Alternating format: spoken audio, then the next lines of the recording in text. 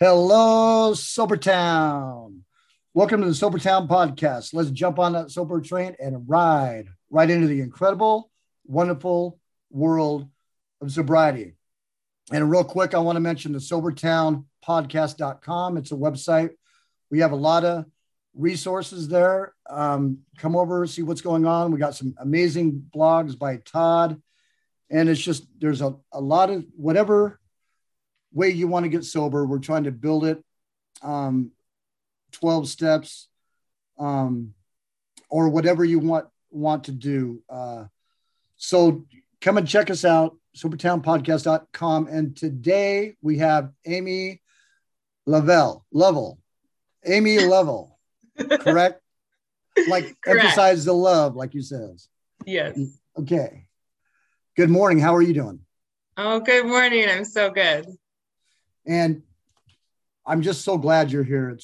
You and I have taken a while to connect, but here we are. We're finally together, and you're going to share your story and your journey into kind of like IAS and what you're doing in your sobriety, your journey. So yeah. Why don't you start out where you'd like to start out? Firstly, thank you so much for having me. And I'm so excited to be here. If you can't already tell by the smile on my face. You're glowing, you're radiating, and you look absolutely beautiful. Thank you. That's so kind. It's that's one of the gifts of sobriety, I tell you. It is. It is. Yeah, that's funny that you use the word glowing, because in 2019, when I was practicing sobriety for different intervals of time, I was running into people, in my job, just in my hometown. I was kind of running into people here and there. And it started to be like a joke that everybody I was running into kept saying, "You're glowing." And I was like, oh, must be the sobriety that I'm working on. And it would be months later, and I'd run into someone else, and they'd be like, "Wow, you're glowing." And it was just like that. What confirmation? What else did I need to it was the best. So it's really cool that you just said that. So they would see you periodically, and they could see the difference. Yeah. That is so cool. And it's so true too, because you hear everybody talking about especially the women, my fingernails are stronger. My hair isn't brilliant like me. I keep my head shaved. I want to know the difference. But it's true. It is true. Because it's poison and it kills our bodies. It does. Yeah. So where would you like to start out? Oh my gosh. All right. Well, let's start.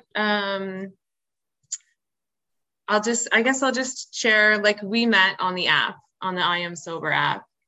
And so I started the I Am Sober app in 2019. January 1st was my first day of practicing sobriety for what I had in mind was a goal of 30 days.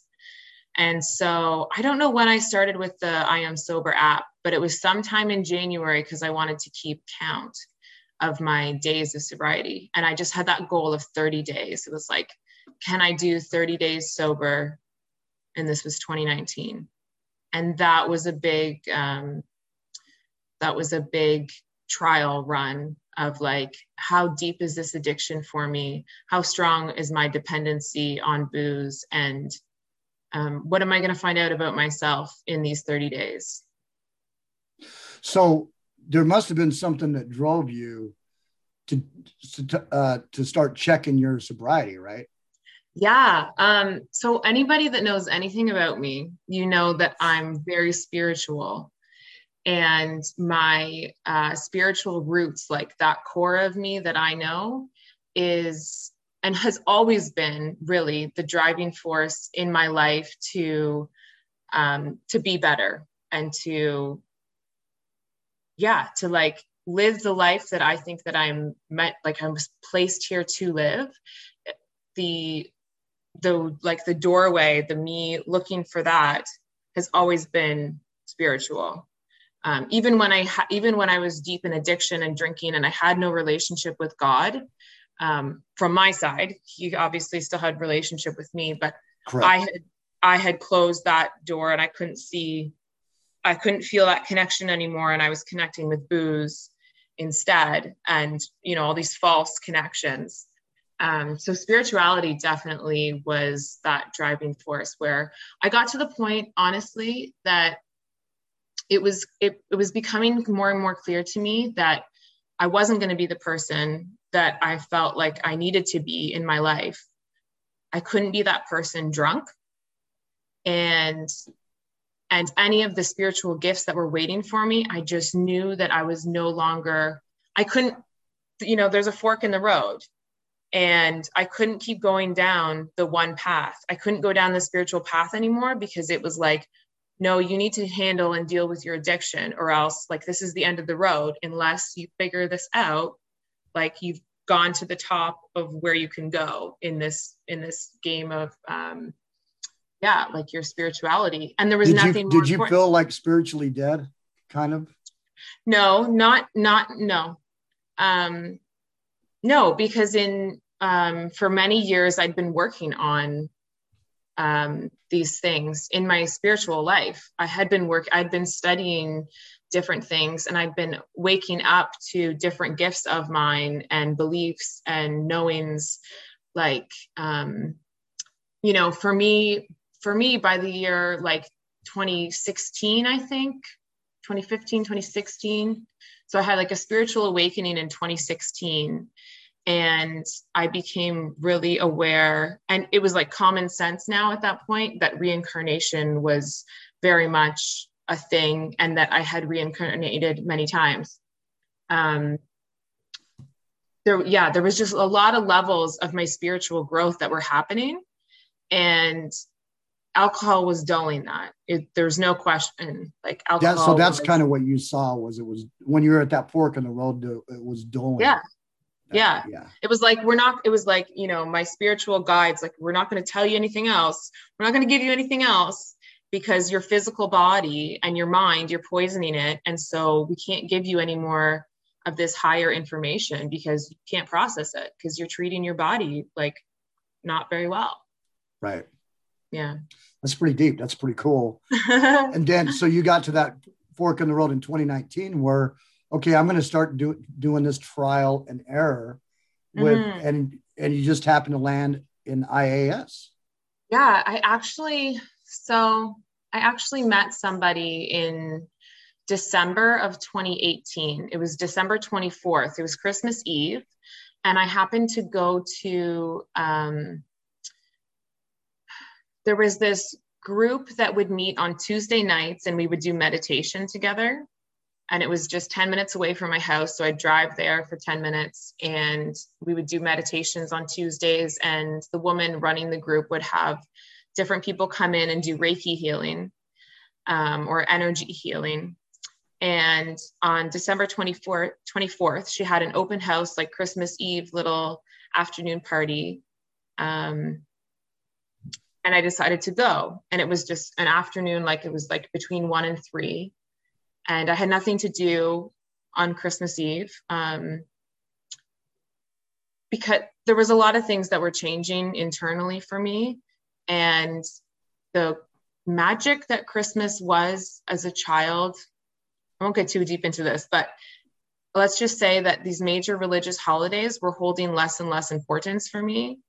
And I was seeing the difference in my heart and soul between the religious holidays that are marked on the calendar versus, having Christ in my heart. And it was just, things were shifting. So Christmas felt different.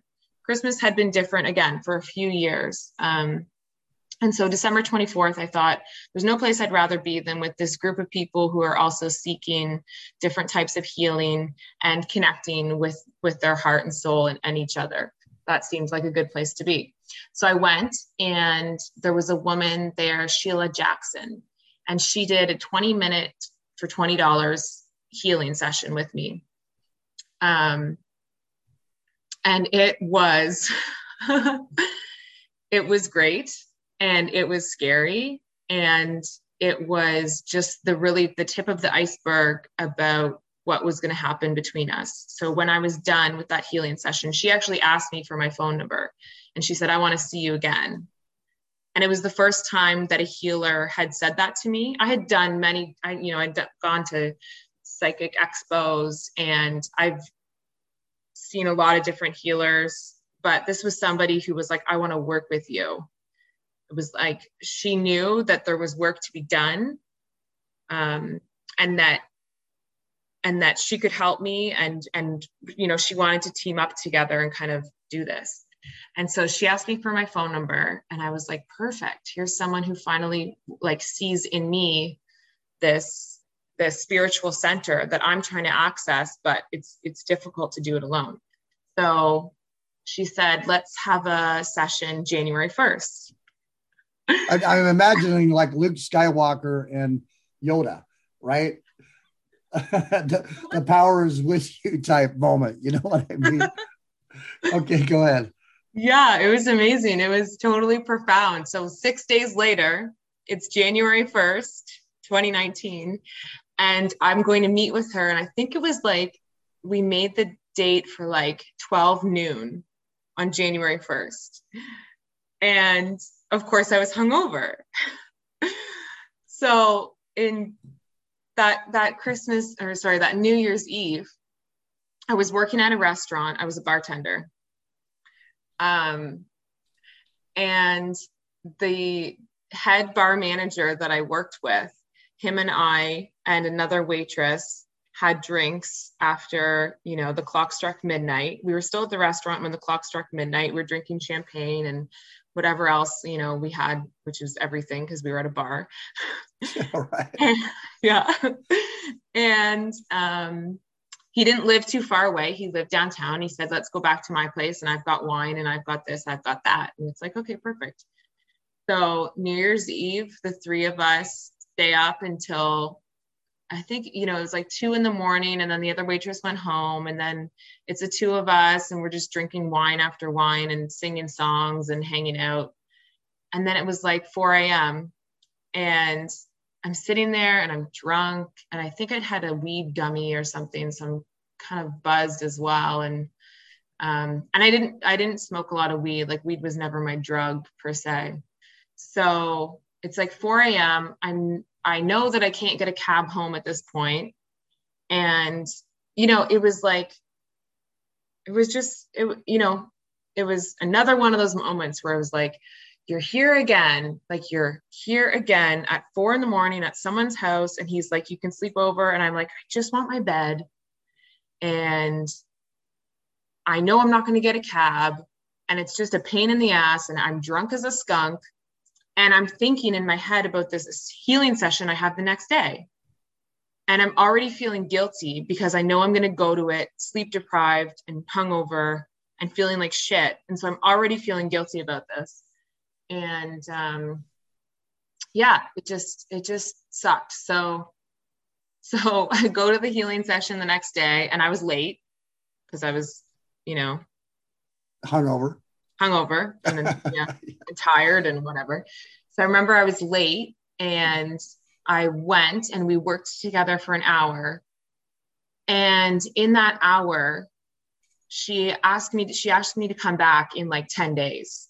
Like, I thought we were going to do she was going to see me once a month or I don't know how often, but like, we did this one session together, and she was like, yeah, I need to see you like again. And I'm thinking like, oh shit, am I that bad? Like, do I need that much help? Like, you need to see me, it's like when a therapist is like, I'm going to need to see you on this couch again. Like, we're going to do this. Like, right. And I'm just like, shit. But I was also really happy because this was somebody that wanted to work with me and like saw potential. Right. Anyway, that first session was, I don't remember if it was that day or the next one, like the 10 days later, but she actually said to me, you're an alcoholic. Oh, she did. So is she the one who told you about the app? No, God, no. No. Because it was January 1st where you also went on to IAS, right? I can't recall whether it was January 1st or if it was just sometime in that month. I think it was just later on in the month when I realized, like, okay, it's, you know, I have 7 days or I have 10 days, like, let me get on the app. And she's telling you you're an alcoholic. Yeah. But the terrifying part is that she's telling me, and I haven't told her anything about my life. I'm just laying on her table holding crystals, and she's doing her psychic healing work. And she's talking to me and she's divining information like from my soul and working with my spirit guides. And she's telling me, oh, you're an alcoholic. Oh, shit. And I'm lying there and I'm like, you know, it was like there was tears in my eyes, but like I wasn't letting them come out.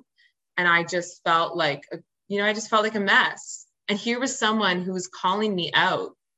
And she just said the words so casually. And I'm like, I haven't even called myself that. Like, this is the second time you've met her, right? Yeah. Yeah.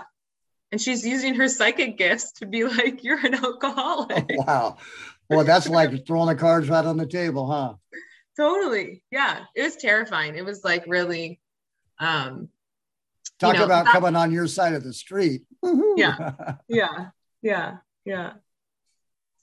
So, I mean, and that word too, like now I'll proudly tell you I'm an alcoholic. I say that with pride. It's a badge of honor to me. It's here's something that God gave me to work through and work with.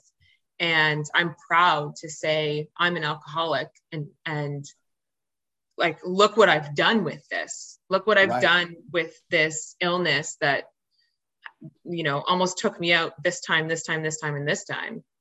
Here I am today, and I can proudly say that. But when she said it, it was like, oh my gosh, it totally shook me. And I'm thinking like, how do you know? Right. I'm thinking like, no, this is my secret. Like, so not only has she like unveiled my secret, but she did it without me really telling her my whole, like, I didn't tell her my whole life story. Like, that's crazy. Yeah, it was crazy. But so is that when you started getting into pursuing? Because you started pursuing sobriety like somewhere around then, right? Yeah. Well, that January 1st, 2019, after that, you know, that stupid New Year's Eve, which was a number of stupid New Year's Eves, it was like, okay, let's do something about this. And so I think her calling me that, like that shifted something too. It was like, okay, so the secret's out. And I had wanted to know also, like I had been, for months leading up to that, I had been that person. I read the AA Bible. Like I opened it up because my dad had it, because my dad's an alcoholic. So I had the AA Bible in my house and I opened it up and I read it. And the whole time reading it, it was like, you know, when you're in denial, so you're reading it and you're seeing the reflection of you.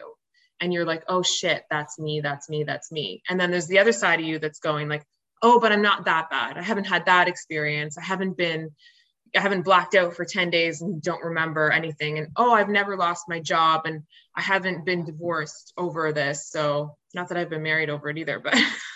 Right. You don't wake up in Vegas.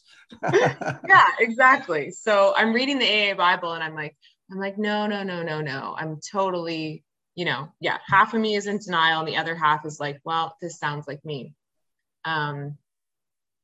Yeah, so Sheila was the one who really brought it out there and just said, you're an alcoholic. And the gift that she was offering me in her healing sessions with this new method of the spiritual healing, where she used crystals and Reiki and like meditation and just really beautiful, like visionary guiding. She was just so talented and so gifted. And so, yeah, that was the crossroads. It was like, do you want to heal or do you want to continue to punish yourself? Yeah, I see that. Yeah. Definitely. but I was working at a bar. So Oh, right. that was, in many ways, that first 30 days of sobriety was like, that showed me how strong I was, because in 30 days, I was working at a bar where that head manager that I'd been drinking with on New Year's Eve, he was kind of two-faced in the way that he was supporting me. But with the words out of his mouth, he would say, like, good for you. And because I would remind him, I said, I'm 7 days sober, so no drinks tonight. Or I was like 13 days. And he's like, you want to have a drink? And I'm like, no, remember, I'm trying to do 30 days in a row. And so he was he'd say, like, I'm, good for you. And like, that's great. And he'd say supportive things. And then on the flip side, he'd ask me every night if I wanted to have a drink with him. So it was like this really like, it showed me how strong I could be. I remember one night, and it was probably day like 20 or 21. And he asked me 3 different times that night if I wanted to have a drink with him. And by the 3rd time, I was laughing, because it was like the devil had come down and reincarnated into this head bartender to give me this test of like, are you going to have a drink tonight? And I laughed. The 3rd time I laughed. I was like, ha ha ha, like, no, I'm not. And, what do you think of that? Like, I knew where I stood, and it only took me, I mean, I'm going to say it only took me 21 days, but really it took my whole life, right? Sure, it did. It really did. It took my whole life. But in those 21 days, for the first time, I was noticing that I was smiling more, laughing more. Things that would make me mad and impatient and frustrated at work were suddenly making me, like, I was choosing a different response. And not even really aware of it. It was unconscious. I was unconsciously, just because I wasn't poisoning my system anymore with booze, I was unconsciously like laughing or responding like with more kindness in me. And I was noticing it. I was like, oh, wow, I'm being nicer to my fellow coworkers, or I'm being more patient with these customers, or it was just, and Drifter, it was, I noticed the physiological effects too. It was powerful. I noticed them in the first 30 days of sobriety. And so this is why I was laughing at him when he asked me that 3rd time to have a drink with him. It was like, I could see so clearly the benefits now. I could see so clearly that this was a path that I wanted to take. And this was like organically happening, all these things too, right? Yes. I mean, by this time, I mean, you were like doing 30 days, but were you like pursuing any texts or anything as you were going, or just doing like 30 days on your own? 30 days on my own. Yeah. In the devil's playground. Yes. Yes. With the devil right in front of you. Yes. Yes. Amy, here you go. Right. Yeah, it was awesome. It was really awesome. I should mention, I had done 21 days of sobriety in January of 2017, because I'd heard 21 days makes a habit. And so I loosely had this goal in 2017 of doing 21 days of sobriety. And I was dating somebody at the time. And from my point of view, he also had problems with drinking. And so I thought, here's something great that the 2 of us can do together. Let's try to do 21 days of sobriety and then see how we feel afterwards, see where it's going to take us. And so that was an experiment in 2017. And I successfully did 21 days, but that was it. It was like the 22nd day, I was like, oh, fuck, like, give me my bottle back. But you were on a different level then. I mean, by then you hadn't had Sheila telling you you're an alcoholic. So it was a totally, and you just had to go through what you went through. It took your whole life, like you said, to get where you were. Yeah. Yeah. And like I said, when we started this call, like, I believe in divine timing. Yes. I believe that when the situation presents itself and we're ready, then Yeah, I'm there's a 58. difference. I'm pretty hard headed for my divine timing. That's pretty funny. But Yeah. it's here now, and I can accept it, which Yes. is really cool. And it may have taken this time, but now it's built something in me that's. I'm not walking away without a foundation this time. I'll tell you. Yes, that's beautiful. So let's get back to you. Mm-hmm. Yeah, I want to say more about that for anyone who's listening who is in those beginning stages. Um, whether you're in your first 30 days or in your first, 10 days or, whatever it is. So I think there is, like I said, there's something to be said for this divine timing when you're ready for it and it's ready for you, that it sticks. A lot of people say that click moment. You hear that a lot. Yeah. Yeah. And it doesn't mean don't try like hell. It doesn't mean that, it does mean try like hell, because you have to the more you try this. like hell, you have to pursue it. Yeah. Yeah. Yeah. Because you were pursuing it in the devil's playground, Amy. I mean, this guy's right. I mean, it could have been easier. It could have been either way, but you're like, ha ha ha, hell no. Yeah. Yeah. Free drinks every night. Do you want a drink? And you're right there. Yeah, that's amazing. But and that's the thing that there is divine timing, but you have to do action. There's action that goes. Yeah, you have to seize that opportunity. And I was fortunate that I had that opportunity in 2019, and I was aware enough, I was conscious enough.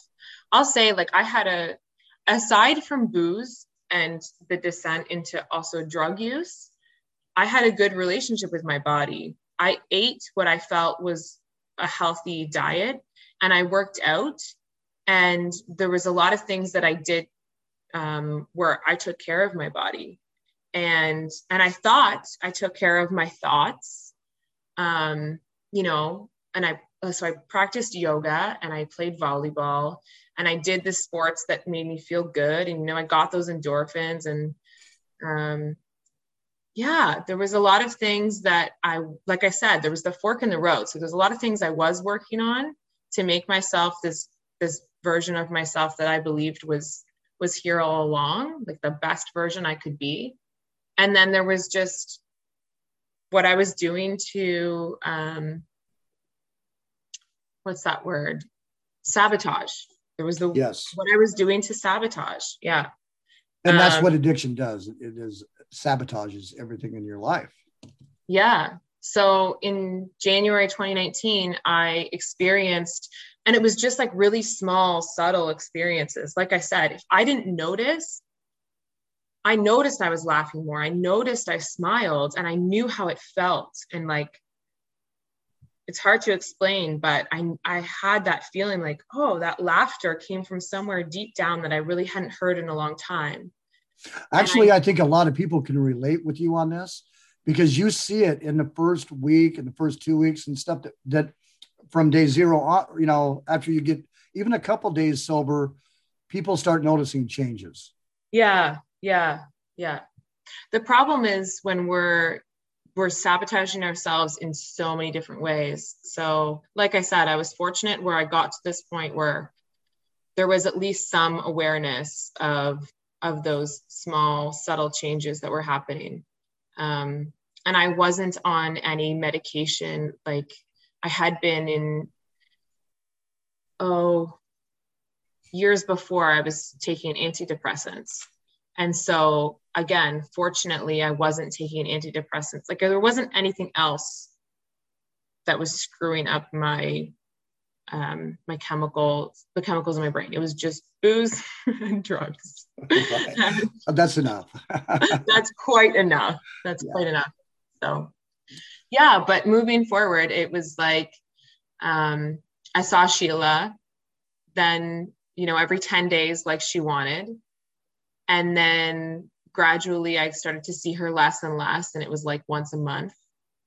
And all of 2019, I kept making new goals for myself. So by the end of those 30 days, I accomplished the 30 days. I gave myself that pat on the back because it's important to do that, to stop and go, hell yeah, I did that. And so I celebrated that 30 days. And I mean, I internally celebrated it. I was hoping you like didn't grab a bottle and start celebrating. No. Okay. No, the celebration was like for me, and it was like, you did it. And I gave myself that kudos, which maybe I didn't give myself that time where I did 21 days. The 21 days that I didn't really give myself the kudos. It wasn't like, I didn't really celebrate it. I just went, okay, give me the bottle. Yeah. It was like, great, you did that. Okay, let's go back to destroying this body and mind. Yeah, I didn't do that this time. In fact, I felt like I had a glimpse. I had those shimmering glimpses of what life could be more consistently. And so that excited me. And even though I was terrified, I was so scared of what else I might find as I continued to pursue sobriety. It was finally, my fear was just a little bit less. Like, it was the tipping point. The fear was now 49% and the excitement was 51%. Right. And that was enough to be like, okay, cool. So you did 30 days. That was exciting. And what else can you do? What else can you do? And I had that knowing of, there is more here to work with and for. There's more for me here. So let's do it again. And so I did it again. So let's do this, because I want to cut this in 30-minute segments. And can you believe 30 minutes? We just blew 30. It happens so quick, doesn't it? Yeah. It's like, hold on, we just started this like a couple of minutes ago. And it's like with Lilo and Molly and everybody else, Rags, it's like, bam, 30 minutes, bam, 30 minutes. And then you're into 3 hours and you're like, wow, how the hell did that happen? So there was a process you went through, and you were going to do another 30 days. Yes. And I'll mention that before I made that commitment to myself again, what are the words I'm going to use here? I guess I gave myself permission. I was fragile, right? But I kind of gave myself that permission to have drinks. And so it was February, and it was the Super Bowl, and someone's having a Super Bowl party. And I went to the Super Bowl party, and I brought my non-alcoholic beer. Okay. And so my intention was to drink non-alcoholic beer. And even though I was with people that I played volleyball with, and the people I played volleyball with, I drank a lot around also. So it was definitely like a trigger. It was an environment that I knew was going to have some trigger factors in it for me. And when I went, really sadly, one of my friends that I played volleyball with, his son had passed away. I want to say like it was just a few months before, maybe up to 6 months before. But his son had passed away from, I believe it was from drug use. His 19-year-old son that was a really talented volleyball player. Wow. Yeah, it was being around this person was, you could feel his grief. One, I could feel his grief when I entered the room. And two, he was, again, I'm cautious not to call other people alcoholics, because I believe that's something that you give yourself that term if you want to, if it's right for you. So I'm cautious not to call someone else an alcoholic. But from my point of view, this person was definitely masking their grief with alcohol use. Yes. And so being in that room with him was, it wasn't fun.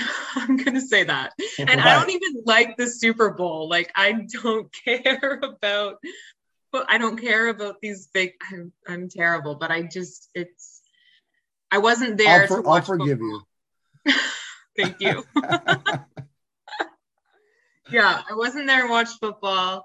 But yeah, being there, he actually poured some shots and handed me a shot. And I was very vocal to my friends here about what I was doing too. Like they knew I was drinking my non-alcoholic beer. But he handed me a shot, and he was really pressuring me, right, to drink. This is something that happens in these beginning stages of sobriety, because we have, like I said, like the devil incarnates, and suddenly everybody everywhere is going, have a drink, have a drink, have a drink. And you really have to have like your self-awareness. You have to be present enough with yourself and your own desires to say, no, I don't want that. Yeah. And he'll even put the alcohol somewhere, like you open a cupboard and there's a bottle that you stashed last year. And all of a sudden, where did that come from? Yeah. I mean, there's all the different ways. So go ahead. Yeah. Anyways, he handed me a shot and he said, take it for William, who was his son that passed away. And so I did, and I took the shot. And I went home that night after just having that one shot. And it was, like I said, I didn't have very much fun. Right. And so there was kind of, I guess, this shifting of gears where I was realizing, okay, so maybe you don't spend time around these people anymore because it's not worth it. So that was kind of my month of February. There was a couple different nights. The Junos came to London, Ontario, which is where I live in Canada. And the Junos are this like big award show. And so it was kind of a big deal that the award show was here in London. And I was, again, working at this bar, and the Junos are across the street. And it was definitely a night for celebrating, and drinking was involved. And that night, I remember I had 2 Coronas. And those 2 Coronas, like I still remember the feeling of having these 2 Coronas, because I drove home from work that night after the 2 Coronas. And there was so much feeling attached to it. Felt like paranoid that I was going to get caught driving and blow over if the cops caught me, or so, and it was really kind of a phantom fear, because I had driven numerous times with way more alcohol in my system. But that particular night, it was kind of like, oh no, like I just really had that feeling of like someone's watching me. But paranoia. Yeah. But I think it was more like, now looking back on it, I can tell you it's because I was watching me. I was aware of me. And like, there's a voice in my head going like, this is stupid. Like it's not worth it. Because yes, if somebody does stop you for, you didn't signal, and then you do blow over, because that can happen with 2 beers in 2 hours, then you're fucked. So what are you doing? It was just, I had a couple of those in February. And so, yeah, it just became, let's do that sober thing again. Let's try it again. And I think I did 60 days that time. But I kept increasing that goal. So throughout 2019, it was like, I did the 60 days. I gave myself that pat on the back. I think I had some drinks. Well, I know I had some drinks because my sober date is what it is. But and then I tried for 90 days. And the 90 days, that was a big one. Like 3 months, like that felt huge. That was a really big test of like, can I really do this? Because this is a lot. This is a lot in a row. And I didn't have a lot of support at that time. It really felt like me against the world. It was because you're really actually by yourself doing this during that time. I really was. Yeah. I was connecting with Sheila once a month, so I had her guidance, and she was connecting me again with my spirit guides. And so I had this support. And actually, Drifter, it's kind of amazing because she was connecting me with my deceased grandparents.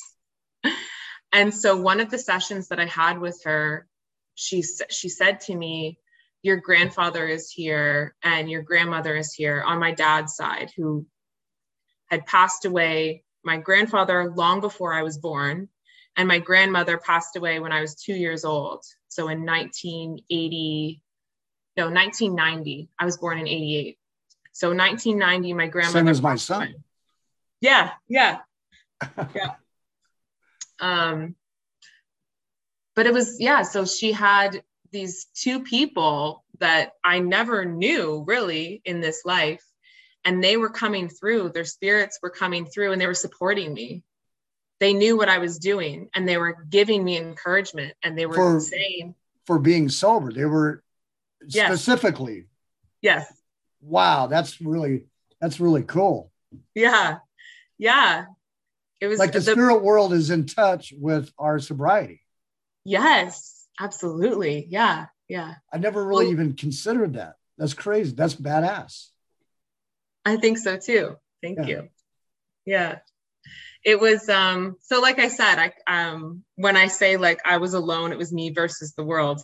I'm quickly reminded that that's never the case. Even when you feel like you're alone, you are not alone. And B, there's unseen forces that are always supporting you. And so I was fortunate enough to be connected with them through Sheila. And so even where I didn't feel like, my friends were supporting me, and I didn't feel a family support very much either. But you're getting this spiritual support. Yes. So this whole new idea is evolving for you too. Yes, exactly. Yeah. The fork in the road suddenly became like connected. And yes, I felt very like every step of the way, it was just like a little more sure that this is where I wanted to go. Wow. That's really cool. Mm-hmm. So then I guess went to all the way to where you decided you're going to take the big leap and just be sober, I guess. Not quite, not yet. Oh, not yet. Woo! After 90 days of sobriety, I said, I have to do 100. Of course, I have to do 100. 3 digits, right? Right, there you go. Yeah. A friend of mine, my beautiful, darling friend, Catherine, who I've actually known since birth. Our dads are very close friends. We're very close friends. When they were 16 years old, they met, and Catherine was, like a sister to me. And she had done 100 days of sobriety, I think back in like 2016, when I was actively drinking and really had no interest in pursuing sobriety. But she had done 100 days in a row. And I remember seeing her when she was like 80 days or something like that. And she was glowing. And that was a great example for me. So after I did these 90 days of sobriety, I was like, I want to be like Catherine. I want to do 100 days. That was really cool. Like, she inspired me. And even though, here's the thing, even though we go back to drinking and this path is not linear, there's always a gift there, always. And so Catherine had done 100 days of sobriety with that intention of doing 100 days. And all these years later, I'm remembering it and being inspired by that and thinking, if she could do that, I think I could do that. Let's find out if I can. Right. So I went for it, and I went 100 days and succeeded, and gave myself the pat on the back and said, like, yes, you thought you could, you had the belief, you had the intention, you did it. And that was huge. It was huge. By that time I had been posting on the app. And so it's funny, I actually scrolled back the other day because I wanted to see some of my posts from the very beginning. And I think that I've posted so much now that my earliest posts have actually been archived. I don't think you really? Yeah. I scrolled back to see kind of how long you've been on the app. And I saw your first post was around 3 months, I think is what I saw. Okay. Yeah. So So I maybe wasn't it is still sure. there. Yeah, I wasn't sure if that's when if you had gotten sober before and then found the app. And then, so how did you find the app? I don't know who it was anymore, but definitely there is somebody who said, I use this app and, get it and use it and see what you think. So did you just use it as a counter to start off with? Yes, that January, February, March, April, like I said, those probably the first 5 months of the year I used as a counter. I read everybody's stories and I would, I'm doing the comparison with the people that have the same number of days as me, and I'm reading their stories and I'm feeling supported by what they're saying and the challenges they're going through. And I really feel like we're in it together. So even though, like I said, I didn't feel like I had this family support, I didn't feel like I had friends support, but I definitely had support from God, the angels, my ancestors, and then the app. Even Yes. though I wasn't posting, I wasn't posting until, like you said, up until about 3 months or so. But I was reading everyone's stories and I was pledging. That was, oh my gosh, Drifter. I just remembered how important that was because I pledged every single day. And I don't pledge today. I don't wake up in the morning and pledge right away. I have different routines and different things that keep me centered and grounded and sure of my path. But pledging on the app was something that I did religiously, and I loved in the beginning. Yeah. Yes. And that's something my son's doing right now. My oldest son, he's on there. I just going to keep his anonymity, but he's doing that right now. And he's excited about pledging like you're talking about right now. Yeah. Yeah. I loved doing it. And I told people about it. I shared, I said, oh, I have this cool app. And every morning it goes off at 9 a.m. and says, will you pledge your sobriety today? And I check yes. And then at 7 o'clock at night, because I didn't want to go too late into the night, but had it set because you can change those settings. And I had it set for 7 p.m. and it would go off at 7 p.m. and say, did you stay sober today? And every time when I click yes, it was like, yes, like there was that sense of accomplishment. It was beautiful. So simple, so simple, but perfect. Magical. Yeah. And you're doing it. It's exciting. It was exciting. And it was like those few words of support because the app would send you a message and say, like, good job. And it would say, it would say really neat things. Like it would say, I don't know if you remember some of them. I never have done that myself. I never pledged. Oh, really? Yeah, but I know a lot of people that do. Yeah. I don't really write anything in the app. I don't really pledge. I just wake up and I'm going to do this. Yeah. That's my mindset. Every day I'm going to do this. So, yeah. Well, I love the messages. Like you just got little motivational quotes that just said like, it just made you feel like a superhero for the day. But it still sends you those quotes every day. Even if you don't pledge for me, it still gave me, okay, perfect. Yeah. So that was cool too. Yeah. Perfect. I like that. So, you're on the app and that's when you decided, when was it that you decided I'm in all the way? Let's see. Well, I decided 100 days felt really, really good.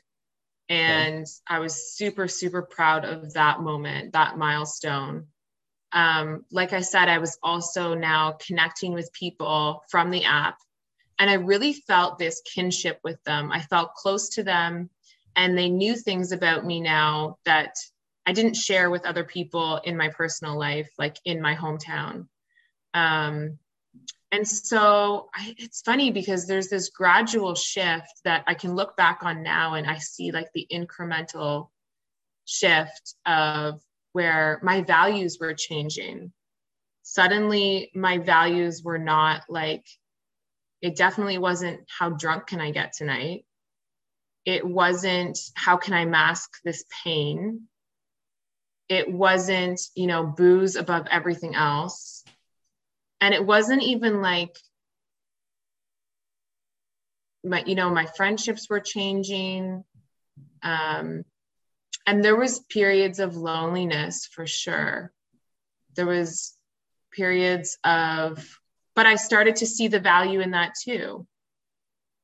I think that's so back in that time too, though, that app was a lot different app. It wasn't. Go ahead. It just wasn't as super user friendly, and it was a bit more archaic. And from what I've been told, you couldn't even really respond to each other back then. You were just like posting, weren't you? I think you could still respond, but a lot of us didn't know that we wouldn't get the notification. It didn't give you notifications. So if somebody responded to you, you'd have to go back to their post, to their wall and check on it. You know, like you didn't get that notification saying that somebody responded to you. And so you could, but back then we only followed, it was like you could follow up to 50 people. And so I think I only had like, 20 or 25 people that I was routinely chatting with and going back and forth. And they would post on my milestones and I would post on their milestones, and we were kind of celebrating together. So it you know what? I actually really liked it because it was definitely not as user-friendly. It was a bit archaic, like I said, but it was doing everything I needed it to do. The friendships were building, and doesn't matter how fancy your app is. If you don't have real people using it and trying to accomplish real things, then none of the rest of it matters, because that's what we were. We were real people trying to accomplish a real thing, the real problem. And we were really connecting heart to heart. People were sharing, people were being vulnerable, people were being supportive, people were celebrating each other. And that was the beautiful community that I grew up in. That was the beautiful space that really was nurturing this new person inside of me that wanted to shine. Yes. Yeah, because that's really cool. That's what helped me break. I had 3 years where I couldn't even go one day without drinking. Getting around all of you guys and being able to post and read and know that I'm not alone was the game changer. I relapsed twice, and then after I drunk text into the app, I'm like, okay, this is my last chance, and I can't blow this. I can't destroy these relationships like I've done everywhere else. So, right. And even in the app, I've done that because I got this manic thing that I do, but I'm still working on that. But so you built this. You were involved with this virtual community. Yeah. Is that kind of like, were you ready for that, to get sober with a virtual community? Oh my God. No, I never thought that was I never knew that was the path that I was going to go down. Like I said, I read the AA Bible, and I kind of thought, my dad did Alcoholics Anonymous, and I thought that was the way that you did it. And how else was I going to do it if I was really as dependent as I thought I was? And I was more. Once you dig down, you realize, oh, it's got a stronger hold on me than I even knew. But yeah, I thought AA was the thing. And so I had no idea that what was on the app was going to help me the way that it did. And it was such a team effort. It was like, yeah, I feel so blessed that was a way to get sober. And then again, I'll say that the pandemic, when that began, that was another blessing for our community, because now we had a reason that we really needed to have Zoom calls, and we needed to have meetings online. We needed to see each other, and we needed to support each other weekly. For those people on the app who also used AA, who were now getting robbed of that opportunity wherever they lived. That's the amazing thing about the app too, is that it's worldwide. There are people, yes. I have friends all over the world now because of that. And these people were, like I said, they're robbed of the opportunity to go to AA meetings in person, which is their lifeline. That was a tragic thing in my view. And so the pandemic began, and I remember thinking in my mind, oh, we should probably do some Zoom calls. Wouldn't that be great? And I was thinking about that for a few weeks when suddenly Chef and Raul and Helen and Patty and Colleen, suddenly everybody had got together and handed out a Zoom call address. And I was like, oh, really? We're doing it? Because I had been thinking about it for weeks and I hadn't said anything to anybody else, but I'd been thinking about it. Clearly they'd been thinking about it. And then we had that first meeting. And I don't know whether I was at the very first one or, second or third, it doesn't matter. But it was like, we right away, people were like, this was awesome. And we should do this, we should definitely do this once a week. And we should invite anybody who wants to come. It was so valuable for so many people and continues to be. I just came in during that time when it was announced that there were going to be unofficial Zooms. Yeah.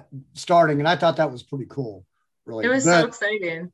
Oh yeah. But I was like, there's no way I'm going to show my face and let anybody know. I was like paranoid, Yeah. So you were basically around when all that began too. Yeah. What I want to say about that too, is that for me, from my very first post and my username on the app is Amy Lovell. It's my name.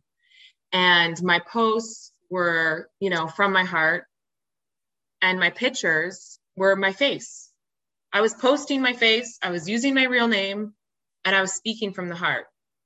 And that was like, I didn't want to be anonymous. Right. It was like my secret was out. And so if it was going to be out, like what better group of people to be honest and genuine with than all of these people who are trying to accomplish the same thing that I was. Yes. So that was important to me. And then once these Zooms got going and stuff, then you jumped in and you started hosting Zooms. Yeah. Yeah. I didn't think I would ever do that either. Did you have the first time you went on a Zoom, did you have a hard time like talking or getting involved? What I had a hard time with is I didn't have a computer and I only had my cell phone. So our first Zoom meetings were on my cell phone and it would drain my battery so much. So I lived in an apartment that didn't have air conditioning. So it was hot. I would go rollerblading before our Zoom meetings. It was like Saturday afternoon. I would go rollerblade and I'd come back for our Saturday 5 p.m. Zoom meeting. I would get on my phone, which already had like less than half the battery because I'd be rollerblading, listening to music. And so the hard part was I'd be like sweating buckets in my hot apartment on my cell phone. And I couldn't see everybody because you have to scroll through your phone. If there's 20 people on a Zoom call, it only gives you like 4 people. Right. So the hard part, I would be like, who's here? Who's all here? Right. Oh, yeah. So that's really cool. So, I mean, you went through all that to stay involved because your sobriety is so important to you. Yes. Yes. And it was funny because I was kind of embarrassed that I was like, it was like I couldn't afford a computer. So I was embarrassed that I was like on my phone and that I was like, and I'm in like this sweaty, hot apartment. It was just, but it was, anyway, it was, no, I wouldn't trade that for anything.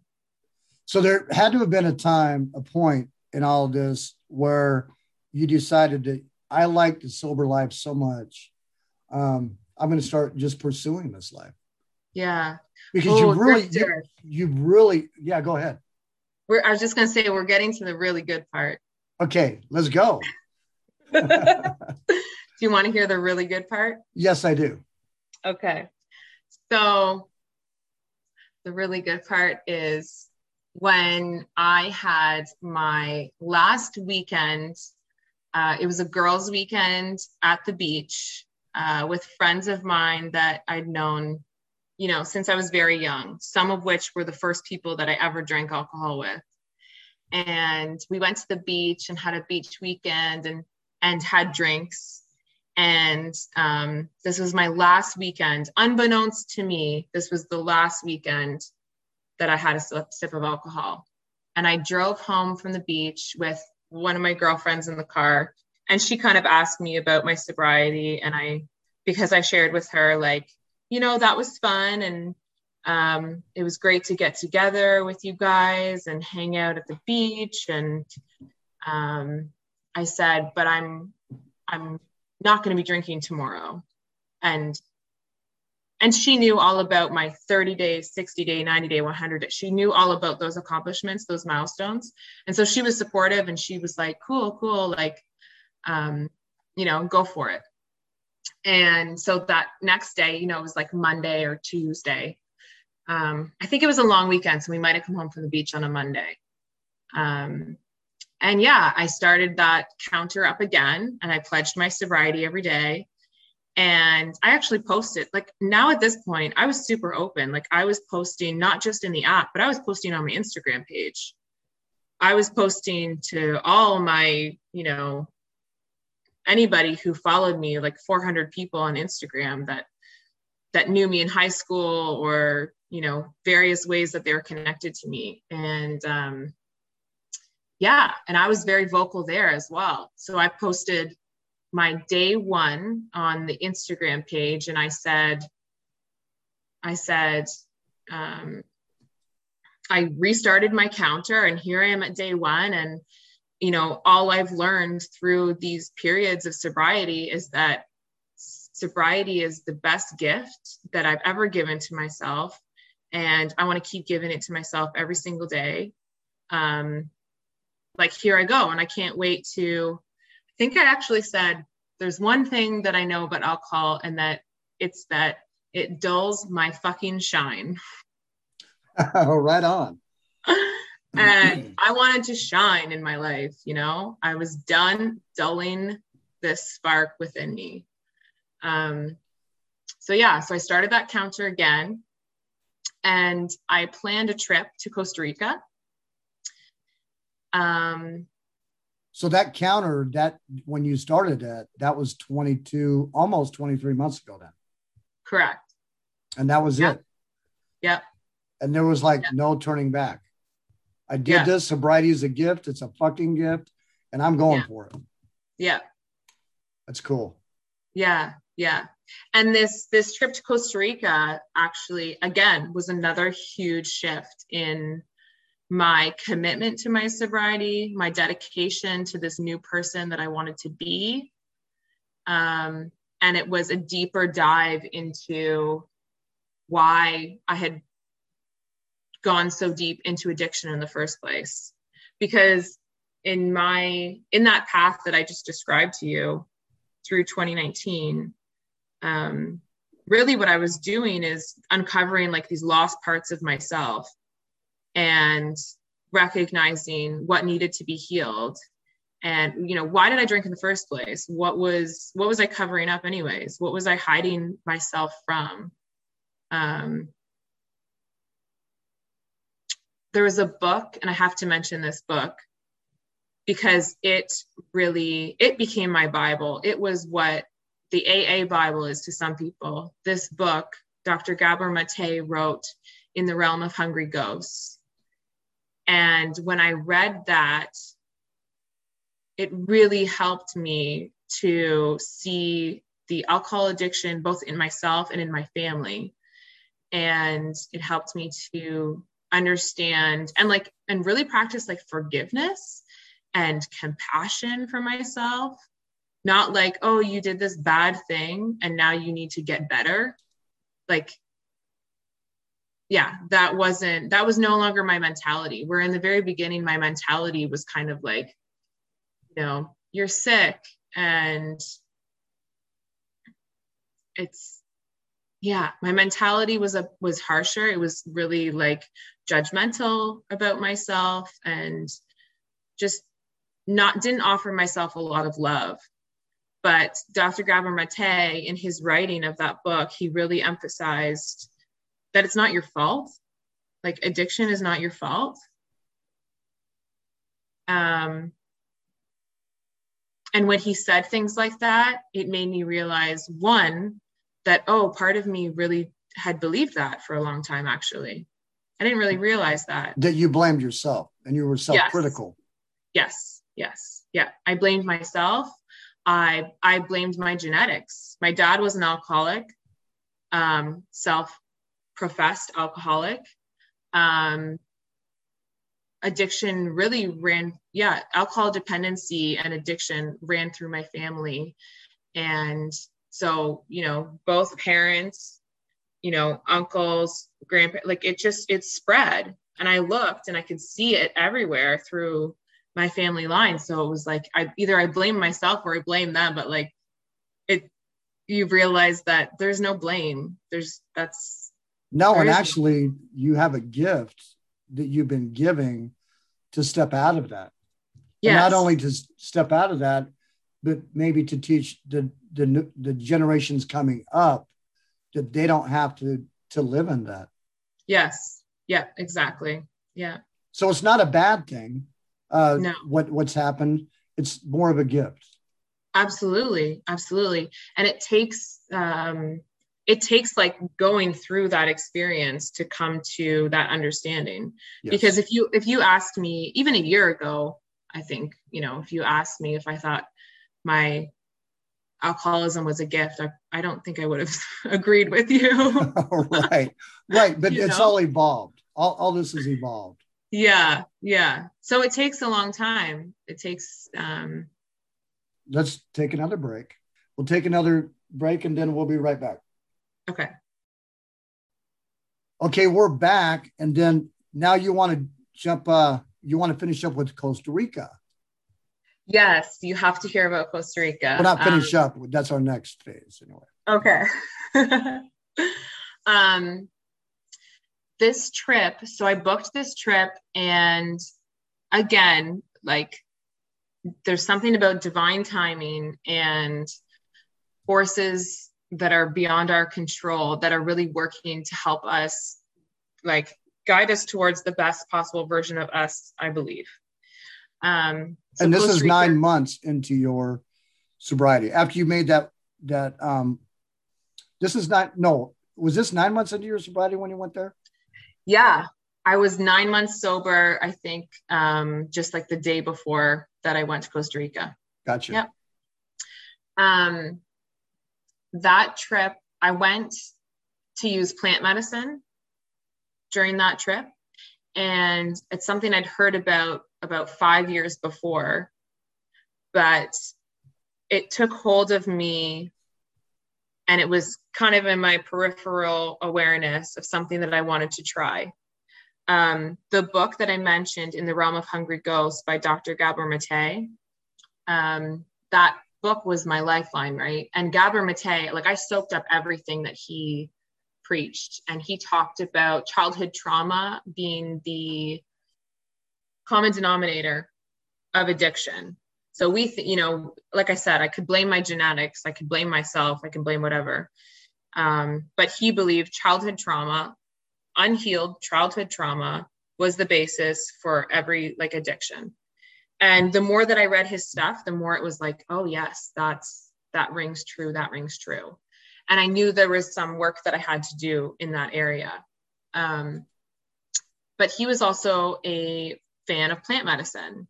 And so he was the one that kind of gave me that idea that plant medicine could help me here. I was interested in plant medicine from a spiritual perspective as well. And then here's this doctor who's a world-renowned doctor in addiction specialty, and he's saying that ayahuasca can help to heal your addictive behaviors. And so I'm like, okay, this is a no-brainer. Like, I want to go. Before I went, this was probably the greatest challenge, one of the greatest challenges of my life, because before you went, you had to be 1 month sober. If you smoked weed, you had to be 2 weeks free from smoking weed. Okay, so was this a meeting? This was some kind of convention or something that you went to? It was a retreat. Oh, a retreat. Okay. Yes. Yeah. It was a retreat in Costa Rica at a place called Soltera. And they would hold these ayahuasca ceremonies they'd bring in shamans from Peru. They'd bring the ayahuasca from Peru. And they would have these facilitators in ceremony, and you'd have like 20 people in a ceremony on this gorgeous location, this really secluded, beautiful space. And everyone was there for different reasons, but the common denominator is like, we want to heal. There was something we wanted to heal. So I was there primarily for addiction and to, again, dive deeper into my spirituality. Other people were there from different traumas, whether they had sexual traumas, lots of childhood stuff, right? Lots of family traumas. I can't even. But it was all about healing. It was all about healing. Yeah. Yeah. It was beautiful, but it was hands down like the scariest thing I've ever done in my whole life. Hands down, easily. So before I even got there, before I even could get to that point where I'm drinking this ayahuasca, which terrified the shit out of me because of what I'd heard before, they told you had to be 1 month sober from booze, 2 weeks sober from weed, 2 weeks no meat, no dairy, no spicy food, less oils and salts in your diet, and no sex before going. So there were all these things that said, and no caffeine. Wow. Yes. Wow. So I'm like, wow. Right?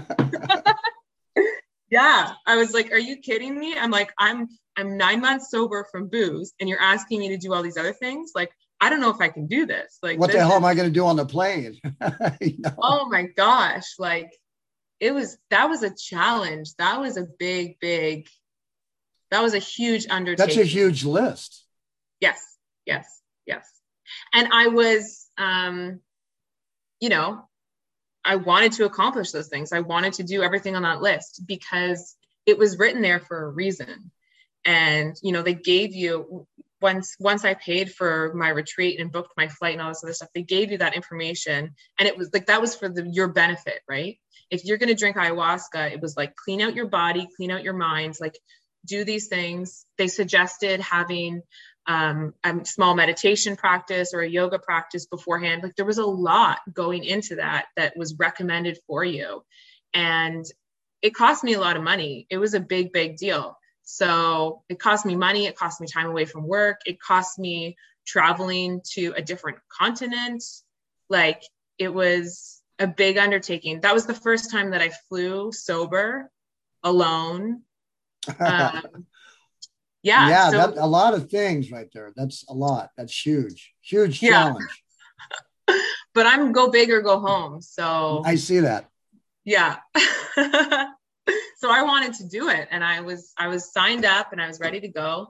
I'd had a call with the therapist beforehand. He would have a 20-minute intake call with every single person that signed up, and he would either, give you the green light or give you a yellow light and have to have a follow-up call. Or if you had some things that would really take you off the list from drinking ayahuasca. So if you had certain mental illnesses like schizophrenia, bipolar disorder, psychosis, like there were things that are a no-no for drinking ayahuasca. And again, this is just right for me, right? I'm not a professional. Right. I'm not a professional in this, but just from somebody who's tried it. And I remembered filling out that medical form, and I was totally honest. And it was like, have you had suicidal thoughts? Yes. Have you ever been on antidepressants? Yes.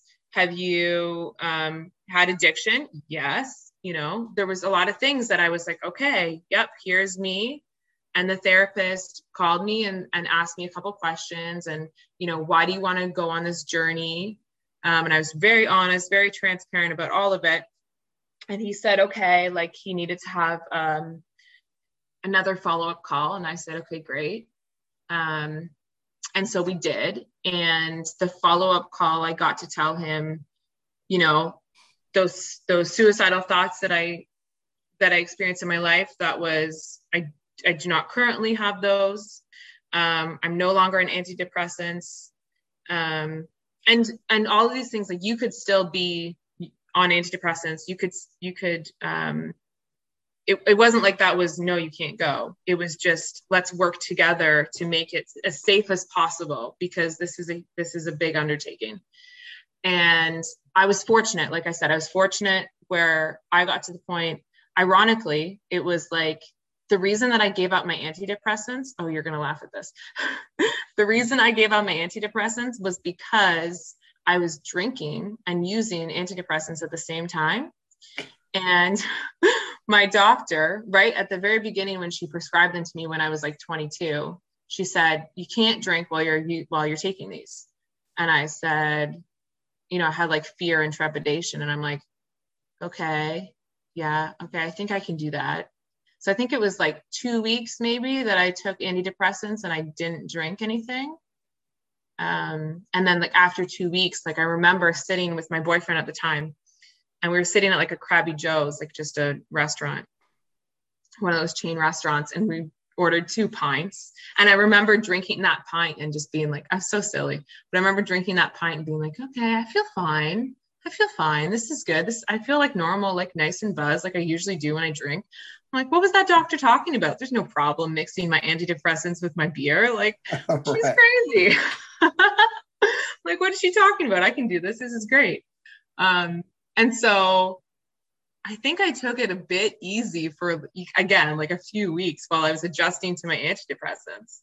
But then, you know, after a little while, it's like, no, I'm using both in full force. I'm taking the antidepressants as prescribed, and I'm drinking my beer as I prescribed for myself, which is as much as I need to keep me going. Right. And that was my duality. That was what I worked with. That's how I got through. And I drink caffeine during the day, and it's all good. Right. Like, I'm 22, life is fine.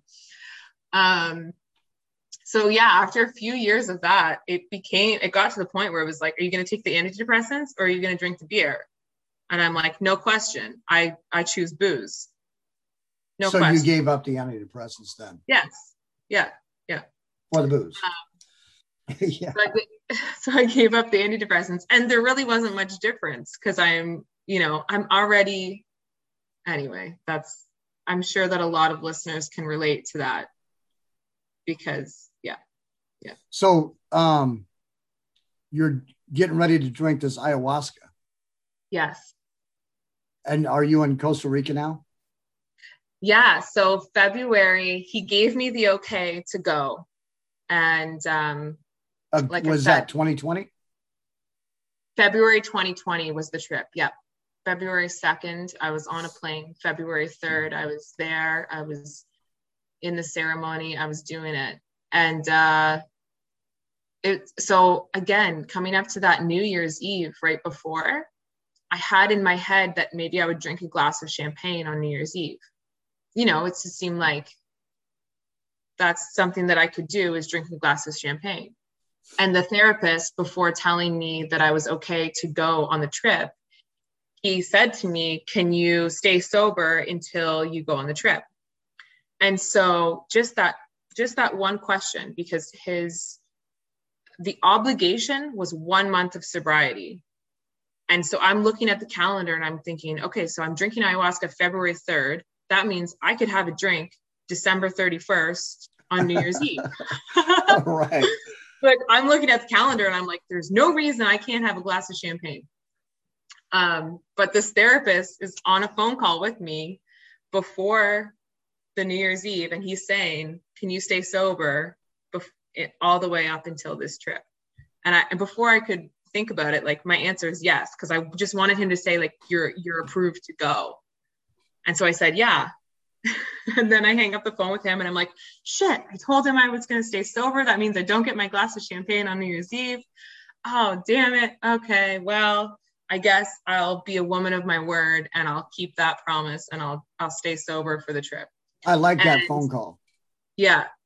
But it was fucking hard. It was so hard because, like I said, suddenly I'm without booze, which is my favorite best friend medicine, since I was 16. And now you're telling me no caffeine, no sex, no other drugs, no meat, no dairy. Like, it was just crazy, but I did it. Yeah. That's huge. I mean, the list is huge. And then the challenge right in front of you. I mean, it even screwed up your plans, your New Year's plans. Oh my gosh. Yeah, it was amazing. But I'm so, and in retrospect, right, I'm so glad that happened the way it did, because now my sober date is August 19th, 2019. And I have a sober twin, Dan. And Dan actually lives really close to me. Dan lives about 45 minutes away from me. And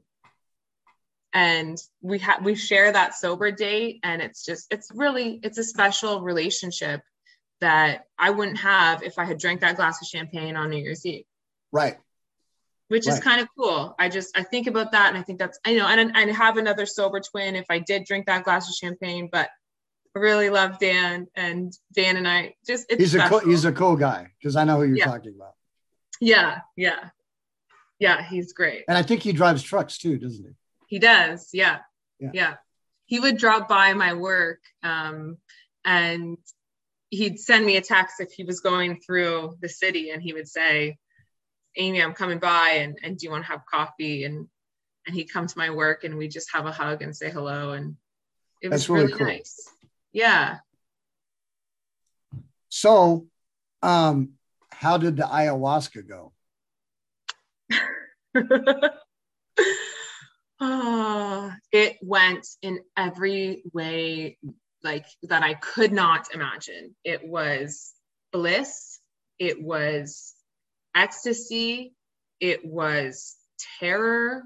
It was the scariest thing the scariest, like, experience I've ever had.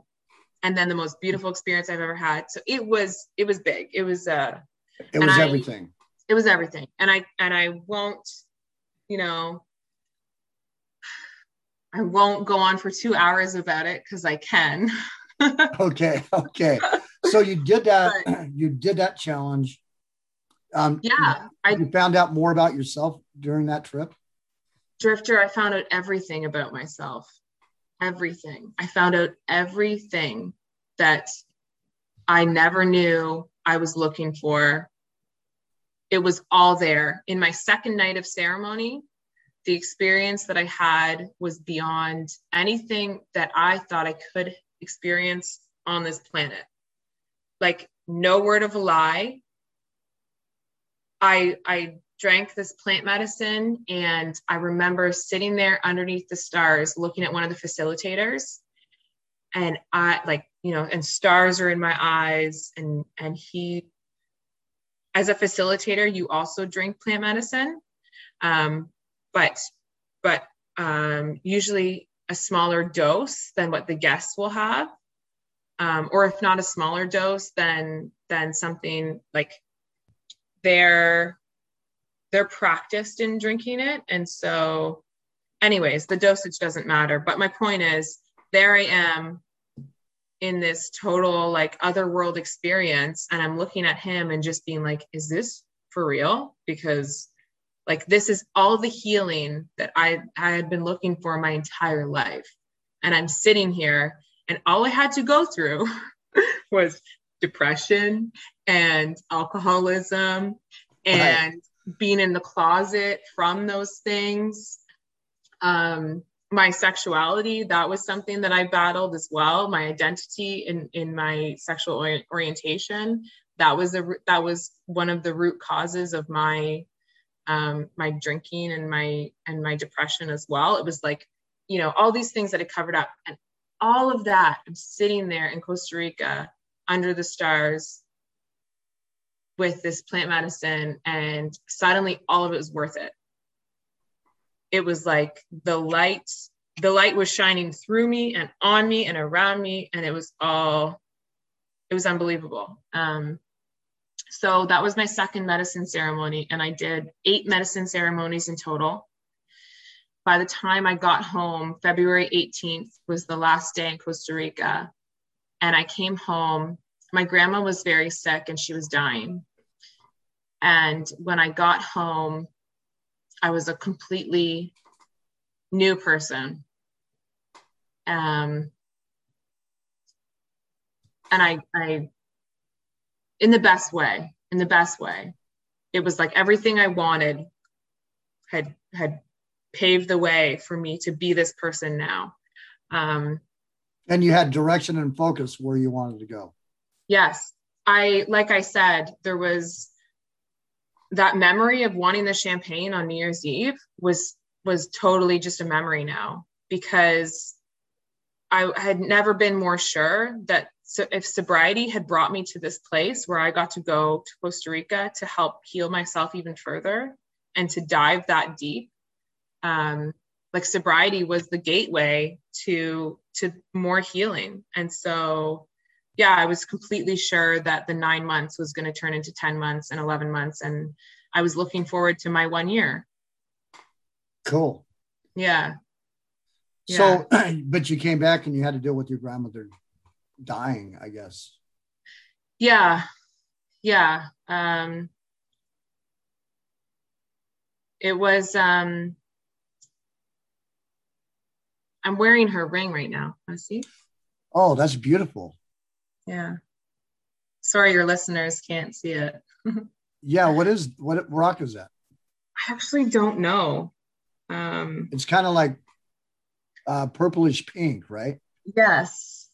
Yeah. My mom thought maybe it was like a sapphire or I don't know. And it's shaped in like there's 3 pieces together. I love it a lot, but yeah, it's beautiful. Yeah. She was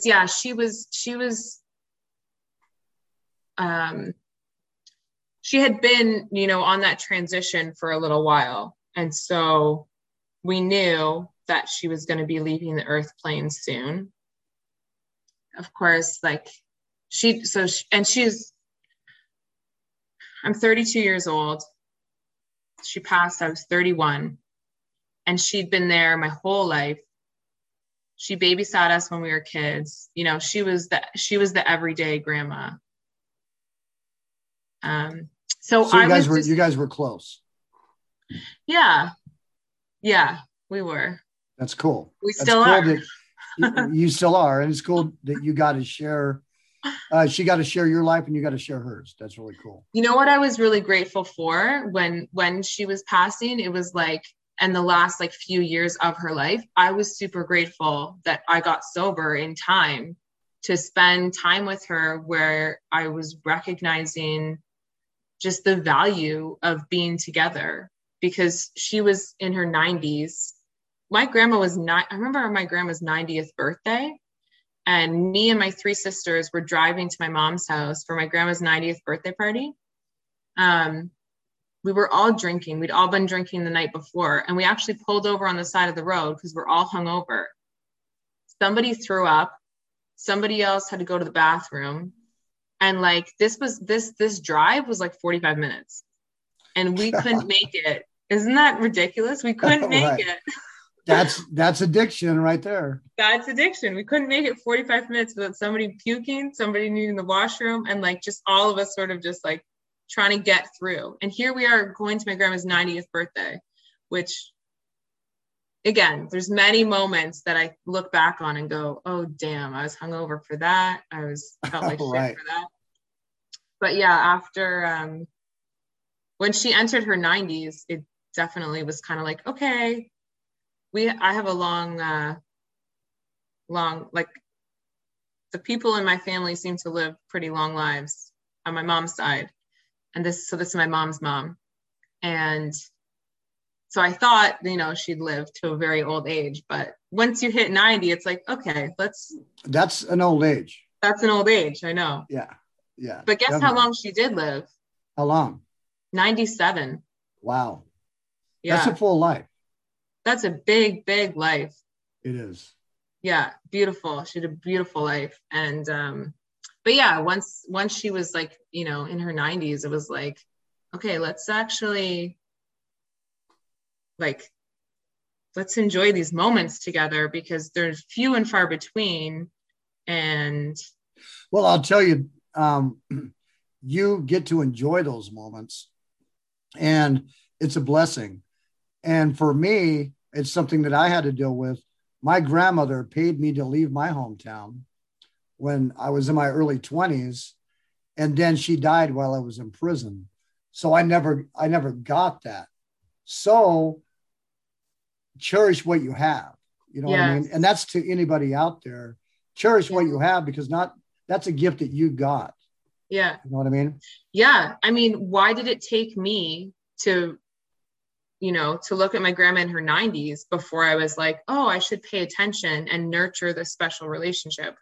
Why did it take me that long? Like Well, it did, and you got to enjoy it. So you're really blessed. You know what I mean? You're really blessed. And it's just awesome. And then with the way that you live your life, you get to continue that relationship, which is even cooler. Right? Yes. Yeah. Because not everybody even plugs into that part of life either. Yeah. The whole year when like I said, when I was working with Sheila and doing these sessions with her once a month for the healing, and she was accessing the other side, she would have communication from my grandparents. So when my grandma was still alive, Sheila would tell me, oh, your grandma's here, like with us in the room, like in her spirit form. And I remember panicking, because I was like, what do you mean she's here? Because she's still alive. Like, so what do you mean she's here in spirit? Like, I panicked, because I went, are you telling me she's dead? Right. But I didn't realize. And Sheila goes, oh, no, she's probably just sleeping or something.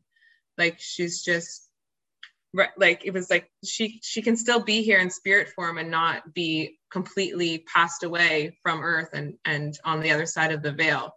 Anyways, but I remember panicking and being confused and being like, are you telling me she's dead? Like, right. I just saw her last week. What are you talking about? But it was a beautiful gift. I got to interact with her in the spirit world while she was still here. Yeah, while she was still here. It was amazing. It was, and yeah. You've gone through a lot for your age. You've really transitioned through a lot. It's pretty cool. It is really cool. So the next part of this, I mean, we're going from a really good part, but you want to talk about depression too. Yeah. And I did a little bit there with the ayahuasca, having to check that off the list. Have you been on antidepressants? And that choice between booze and antidepressants, like I said, it was an easy one for me in the end. Depression is not something, from my personal experience, it wasn't something that was going to be cured by a pill. It wasn't something that was going to be cured by excessive drinking.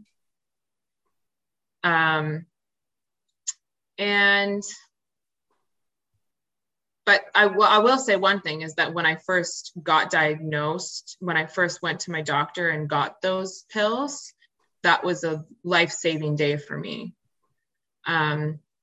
Because I'd been privately struggling with my depression for many years.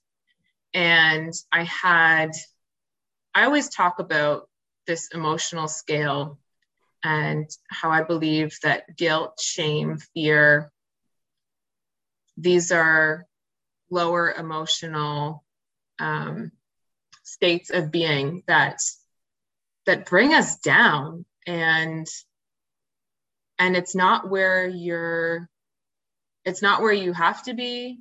It's not where you're meant to be. I don't believe that this life was given to me so that I would suffer all the way through it. I'll tell you that now, but if you asked me 10 years ago, my answer would have been the complete opposite. I thought this life was given to me so that I could suffer through it. And so you were miserable. I was miserable. And this was still in your addiction too. Yeah, this was, this was even before I was as dependent as alcohol as I was when I started to pursue sobriety, right? Like, it's a gradual scale. And by, I would say, like, north of age 25 is when alcohol really started to be like the best friend. And I wasn't hiding that anymore, per se. It was pretty obvious that I would choose that over anything else. But when you're surrounded by people who are also making that choice, it's not as if there's anyone to reach out to help you, because you're all doing it. You're all reaching for booze first. That's what I call the matrix. Yeah.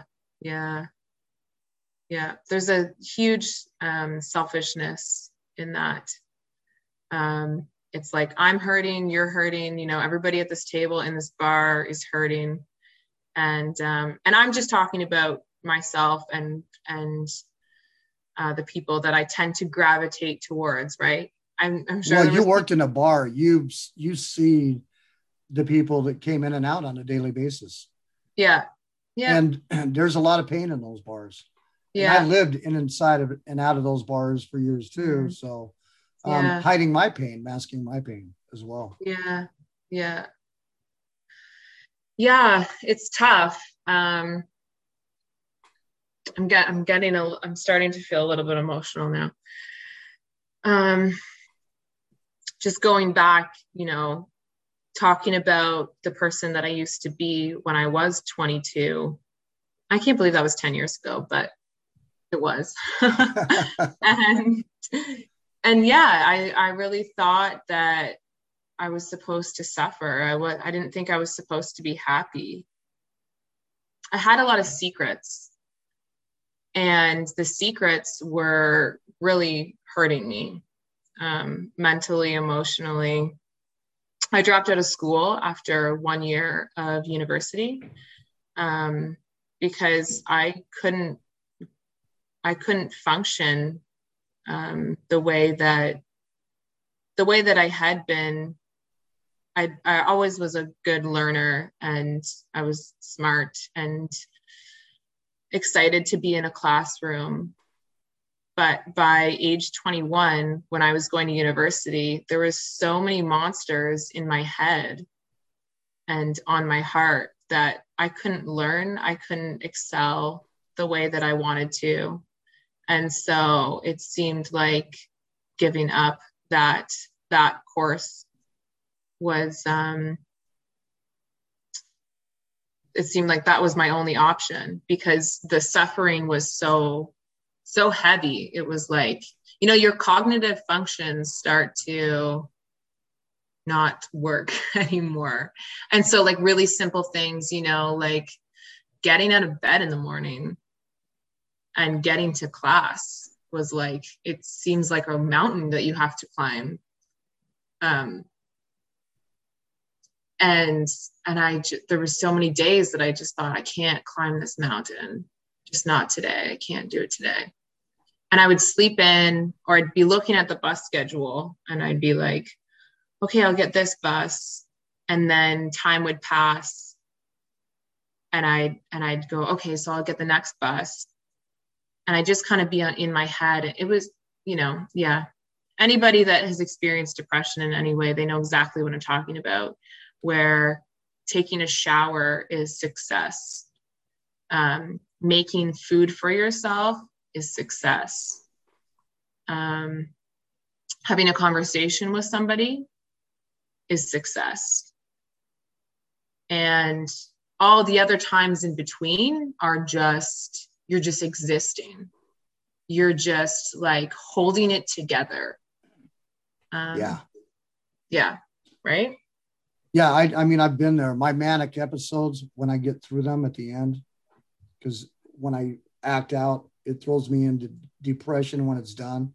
Once I get my senses back, where it's even hard to move, it's just such a struggle. Yeah. And I can't imagine living like that full time. And was that how you were living full time? Yeah. Yeah. I was in great denial about it though. I was a really good actress.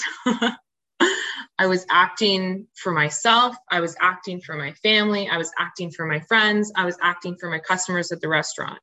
It was a big act.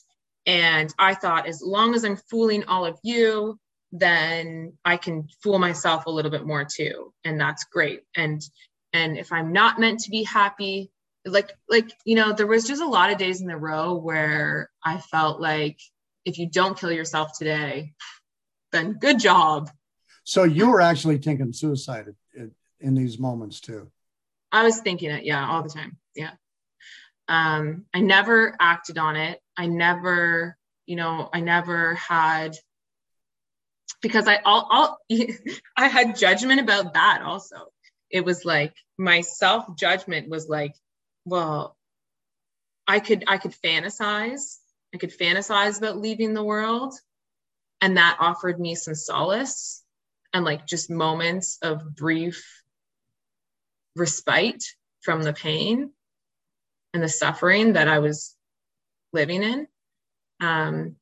But I wouldn't allow myself to think so much that I would that I would have a plan, or I would walk, Okay. So in high school, there was a road that I crossed to get home, and walking home every day from high school, I just remember a few different times, and this thought would catch me by surprise, but I would walk home from high school, and there was a 4-lane road that you walked across, like we wouldn't walk across at the lights because it wasn't too busy.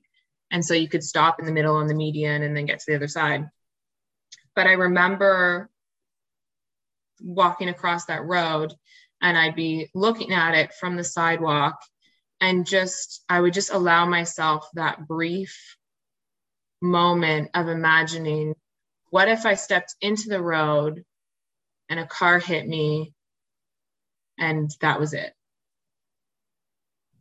And that, to me, that was like a moment of relief. Just that thought in my mind was good. That felt good to me. And so that's a really scary place to be. It's a scary place. Yeah. My body right now, Drifter, is very like, I don't know, it's feeling very protective. Because when I talk about it, like, I'm back there. Yeah. And when I talk about it, I'm back there. So you went through high school with this, and then you went all the way, you got help with this around 22 years old? Yeah. So you dealt with this a lot of years, pretending that you were okay when you were just, and then at 16 is when you were drinking too, and that kind of helped relieve. You used that to medicate through this depression. Exactly. Yeah. And there was some level of awareness that that's what I was doing. And then there was a whole other part of me that had no idea, right? Because booze is so widely accepted in our society. At least, where I live here in Ontario, like in Canada, the high school that I went to, like, everybody drank. And like I said, like, the family that I was raised in, like, everybody drank. And so it seemed like this natural thing to do, especially before you were the legal age of 19. That was, it was like kind of a no-brainer. It was just like, where do we get the booze from? That's the only question. The question isn't, are we going to drink it? It's, where do we get it from? Right. And whose house are we going to drink it at? Like, that's Yeah. And so, yeah, I mentioned earlier, like my father's an alcoholic. He pursued sobriety really ironically, the age when I was 16, he began his sobriety. And so I began drinking and he began quitting drinking. That is kind of ironically, huh? Yeah, it's pretty wild. He admitted to us that he had a problem. And that was before I knew really what he was saying. Now I look back, I'm 32 years old, and I look back on that time and I understand now what he was saying when he said to us, I have a problem, I'm an alcoholic, and I'm going to go to some meetings and you might not see me for a little while. And we didn't see him for a little while. He had a lot of stuff to do on himself. He had a lot of healing to look at. He was divorcing from my mom, or already divorced from my mom. But he was admitting that he had a problem and wanting to work through it. And I was just starting. Well, this was your new medication. Yeah. Yeah. Go ahead, Dad, quit. I'm having fun. Type attitude, I'm sure. Yeah. I don't even know if you thought about it. Did you think about it? Oh, he's quitting and I'm starting. I remember him asking me and my sisters, we were driving in the car and he had picked us up from my mom's house to take us to his place, like 20 minutes away. And I remember being in the car and he just kind of blurted it out. He said, because he was facing his alcoholism and he'd clearly done, now I look back, he'd clearly done some kind of reading about it and that admitting to himself that he had a problem. And he asked us, have you guys ever drank alcohol?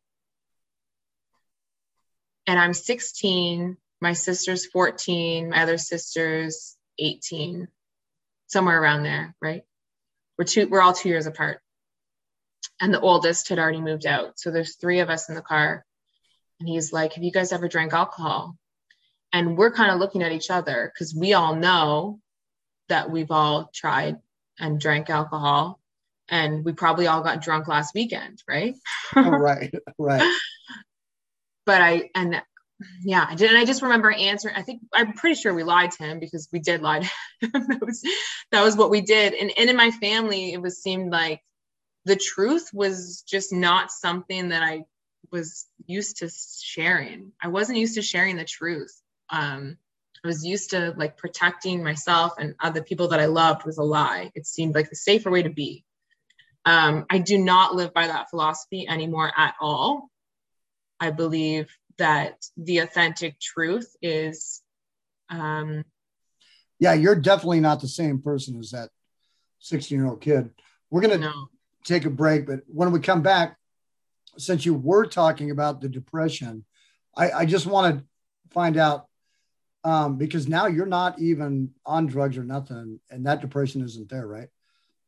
So I would like to just how you mentioned that too, because let's flip the other side of the coin when we come back so other people know you don't have to be stuck there, right? Yes, please. Yeah. Okay. Yeah. We'll be right back. Okay, so you went through all that depression, but then, so now that you're off the alcohol, you're not on any depression meds or anything, right? No. Yeah. I don't use anything except for my God-given breath. And I say that actually because I just finished a yoga course where one of the aspects of yoga training is to work with your breath. It's called pranayama. And pranayama is breath work. And I've been practicing breath work, something so simple, but offers so much healing. So when you got off the alcohol, right away, I mean, because you had quit the meds, then you got off the alcohol. was you really, once you got off the alcohol, was you really going through any depression episodes after that? I'm going to say yes. But it was different because my states of depression were no longer, I no longer had pictures of suicide. That wasn't like, I no longer saw that as like my only way out. When I got sober from alcohol. It's funny that you say that, your only way out, because that's what Connect said last night with his alcoholism, that he felt suicide was his only way out. Yes. Well, I firmly believe, Drifter, that the only reason that people think of suicide, fantasize about suicide, have this in their mind as an option, and like make attempts at it. The only reason that we get to that space is because we think it is the only way out. Yes. If you showed me another way, I would have gladly taken it, but I couldn't see another way when I was a teenager, I couldn't see another way. That was the only time, that was the only reason that I stood on the side of the road and pictured myself walking in front of traffic and getting hit by a car and being gone. That was the only reason I thought of that. Because that pain is so deep, huh? Yeah. Yeah. So when I quit drinking, I did experience periods of depression, but I was aware that these periods, I was aware that I was coming down, that the chemicals in my brain, I was aware that things were shifting. I was aware, like the loneliness I was feeling, I could make sense of it. Of course I was lonely.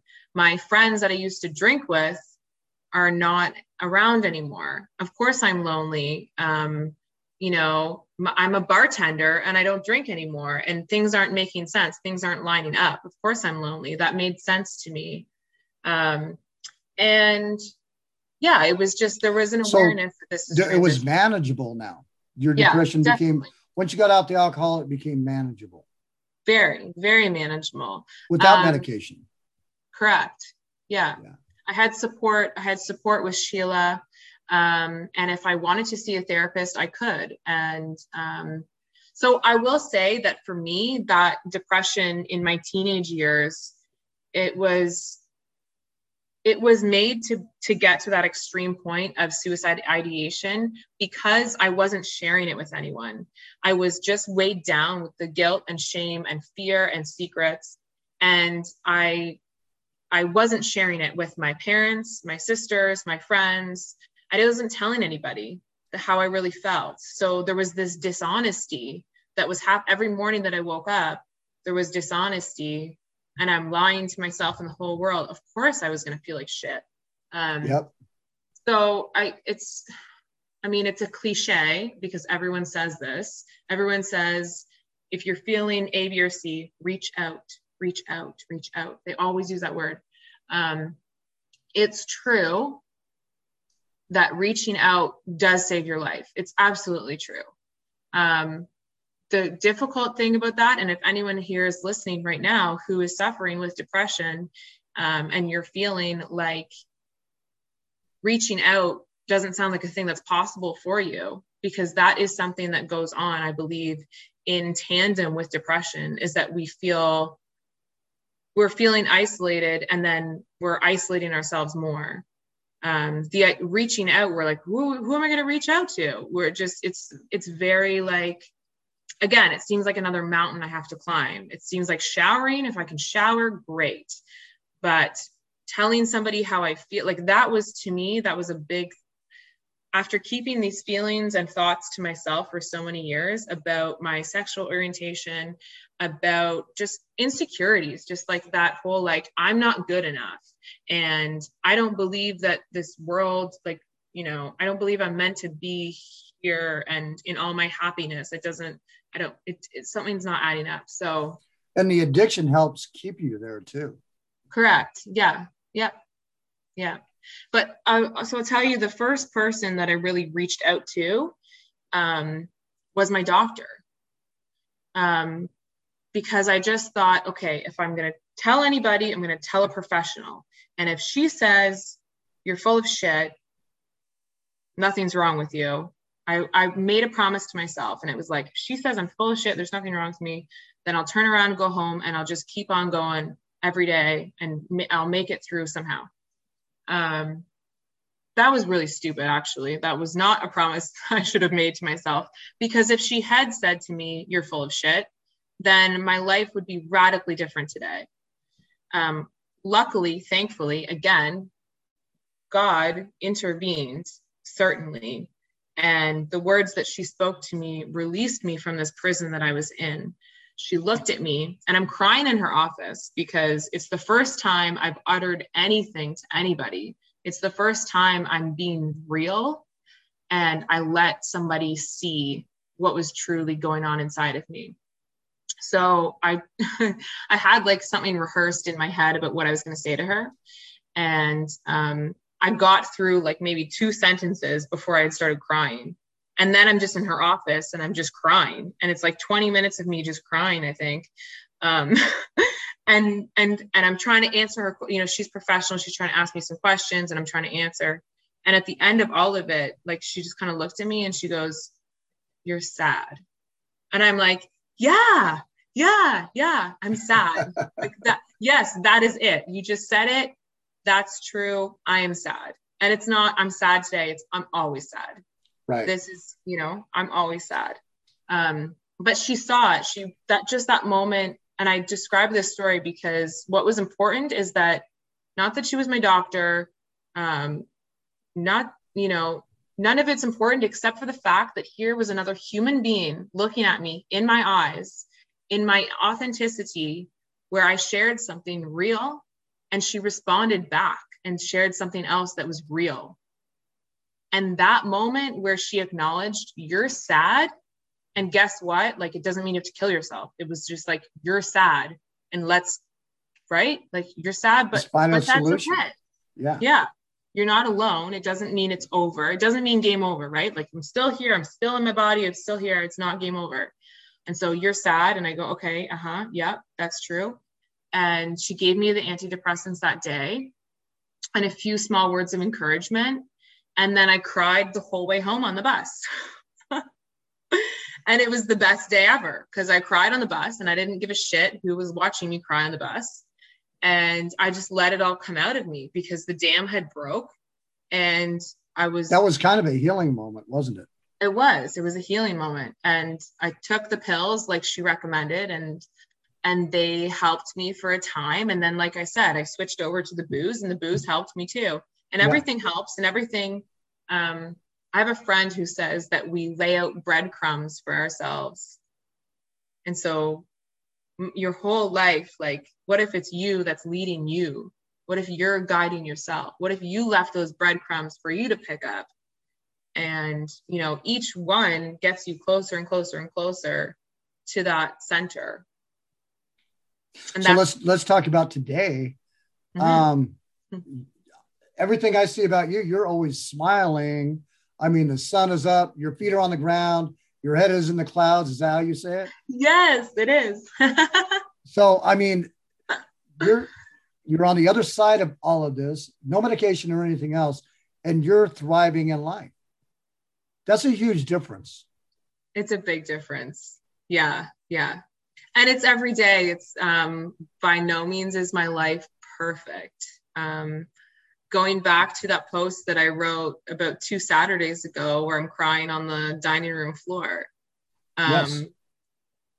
And I got through that. And it was, and then I had the best week. Drifter, I think I had the best week. Ooh. I mean, I say this a lot because in sobriety, I say this a lot, but I'm like, this is the best day ever. And then it'll be like a couple days later and I'm like, oh, that's the best day ever. Like, there's just, I think I've even seen you say that Tuesdays are my favorite. And then maybe somewhere you'll see Mondays are my favorite. Right. You got favorite. Every day of the week is actually a favorite. You still do have moments that were in that post you wrote, you were underneath the table on the kitchen floor, crying with your dog, Molly, swimming with the sharks. You said that whoever you were talking to punctured your life raft and let you swim with the sharks. Yeah. Yeah. It had been a few weeks and I just was denying myself the awareness of some fear-based thoughts that I had, some self-doubt just about my direction in life, a personal relationship of mine that was really, really important to me. I could no longer see where it was going. And I was sort of like just in denial about that and looking through my rose-colored glasses instead. And then I came face to face with some of those thoughts and fears and self-doubts. And that was a day where I thought, in the past, like that would have taken me completely underwater and I would have been eaten alive by those sharks. And you could have stayed down there for weeks. Absolutely. Yep. Yeah, that's the difference, is that by the end of that evening, I didn't sleep well that night. And Sunday wasn't the greatest day ever. I'm going to say that. But by Monday morning and the rest of that week, I had a glorious, glorious week. It was really healthy and healing. And I smiled and laughed and I was full of so much joy and love. And it's like, so yeah, looking back at that night versus 15 years ago, I've never known these highs the way that I do now. Like I said, this yoga course that I took where we practice pranayama, which is breath work, yoga alone, when I practice it now, because I found yoga when I was 16 years old. But you just started recently teaching it though, right? Yeah. I just got certified as a teacher, which was a dream of mine, probably since I was about 17. Because this is what I'm saying. For someone teaching yoga, because yoga people are like, you're in touch with the earth and everything. You really get all the meditation, everything. You really moved yourself from 10 years ago. Even from 16 to where you are now, to where when you're talking, you're authentic and an authentic yoga teacher. That's for damn sure. And you've been through it. It's not just that you've got these concepts, but you lived these concepts, kind of, is what I'm saying. Absolutely. Yeah. So you came out of that. The depression for you before this last episode would have just probably drowned you. And this time you got through it with your dog right there on the floor, grounded, and you got through it. And then just a few days after that, you had the best week ever. Yeah. And that's the difference of sobriety to me versus stuck in addiction, because you don't come out of, you drink more to hide more, and drink more. Exactly. Whatever you do. Yeah. And that's huge. Yeah. I will say that, so obviously sobriety is like the one thing that I've committed myself to. And then there's so much else that goes along with that, where, like you said, like if I could use booze and all these other things to hide and to cope with the pain that I'm feeling, then why can't I use breath work and yoga and meditation and a clean diet and fresh meals that are home cooked? Why can't I use all of these things? Why can't I use nature? Like you said, connecting to the earth. That is the connection that I have to the earth now. It's really bringing me back to like my childhood. Like I'll walk around in bare feet and get grounded. And it's, why can't I use all of these things to make myself? Well, that first drink that you wanted to talk about kind of gave you the illusion that you were going to get all these things, huh? Wow. Say that again. The first drink that you ever had, because you want to talk about that first drink, kind of gave you the illusion that it was going to give you all these things. Yeah, I'm nodding my head. That first drink was definitely like, it felt like a promise. And I was self-aware enough that that first drink was, it was like, this holds the answer. This holds the answer to your suffering, you know, which is so ass backwards. And that's not my fault. Going back to the addict, it's not your fault. This is a, this is a global problem that we have. And yes, it's, in your family, in your society, it's pushed on us all the time. There's advertisements telling you to drink. Like, it's every Netflix show that I put on, and there's women drinking wine in every scene, makes me like, oh, it makes me sick. But here you were with all the depression and everything else, and all of a sudden you have a release. And it was probably, I'm sure it was like it was my magic moment when I was, 12 or 13 years old. It was my magic moment back then. And I'm sure it had to have been yours. And that's, that was your magic pill. Yeah. So that first drink, you kind of, what did that feel like? Where did it take you? You're looking at it. There you go. I know. In that moment. Well, in that moment, there was not a significance of that first drink. It was just, this is what we do. My last name is McFadden. So it was like, this is what McFaddens do, or this is what high school kids do. This is what it's programmed into you. This is what you do and whether it's alcohol, drugs, television, whatever it is, society, we've created this society to be a place where we need some kind of coping mechanism to get us through. And what kind of life is that? Well, especially with alcohol, though, because they spend billions of dollars a year to create this illusion that this is how you fix everything. Yeah. I mean, you're better at sports, you're better lover, you're better talker, you're better everything. It's all a lie.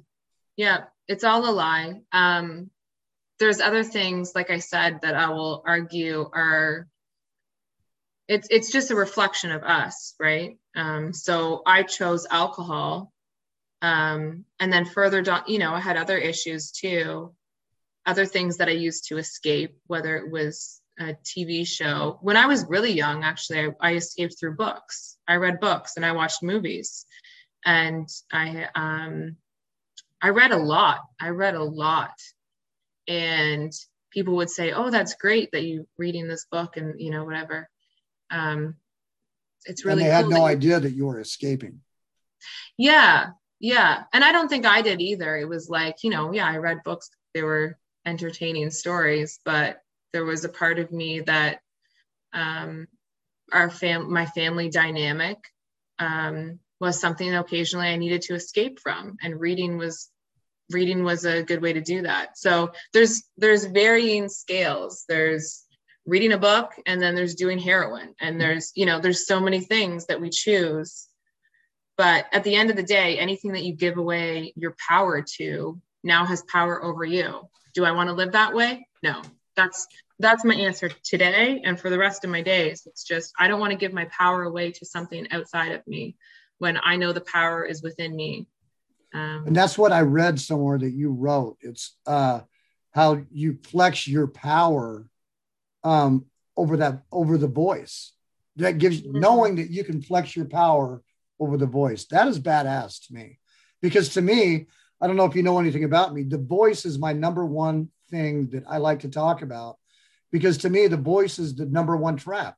It's the one that's going to sit there and tell you, oh, you can moderate, or here, you feel bad, this will fix you. Oh, here, you feel good, have some more fun. And that voice to me is the number one enemy to all of us. And I read on one of your things where you were talking about how you flex your power. Do you remember writing that? I don't remember writing that. Yeah, well, that's your words. you flex your power over the voice. I'm like, boom. Cool. Because I talk about that all the time, and it's badass. And then you also talk about that we're our architects of our own reality. Yes. You remember writing that? I do. Yeah.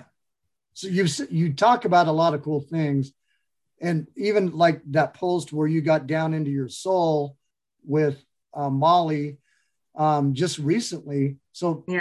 I mean, here you are, you've done all these different things in your sobriety, and you're still growing every day. Yeah. Yes. Yeah. You nailed it. You haven't reached some magical level where all of a sudden there's no end. I'm always healing. I'm always growing and pacing myself and enjoying that process and just being present with whatever is in front of you at the moment. I think which was just puppies. Yep. Recently. Yeah. Right. Yeah. 8 puppies. Eight puppies. We were going to do this prior to this, but you needed to focus on the puppies. And I'm like, oh, that's great. Well, we'll just wait till the puppies are gone.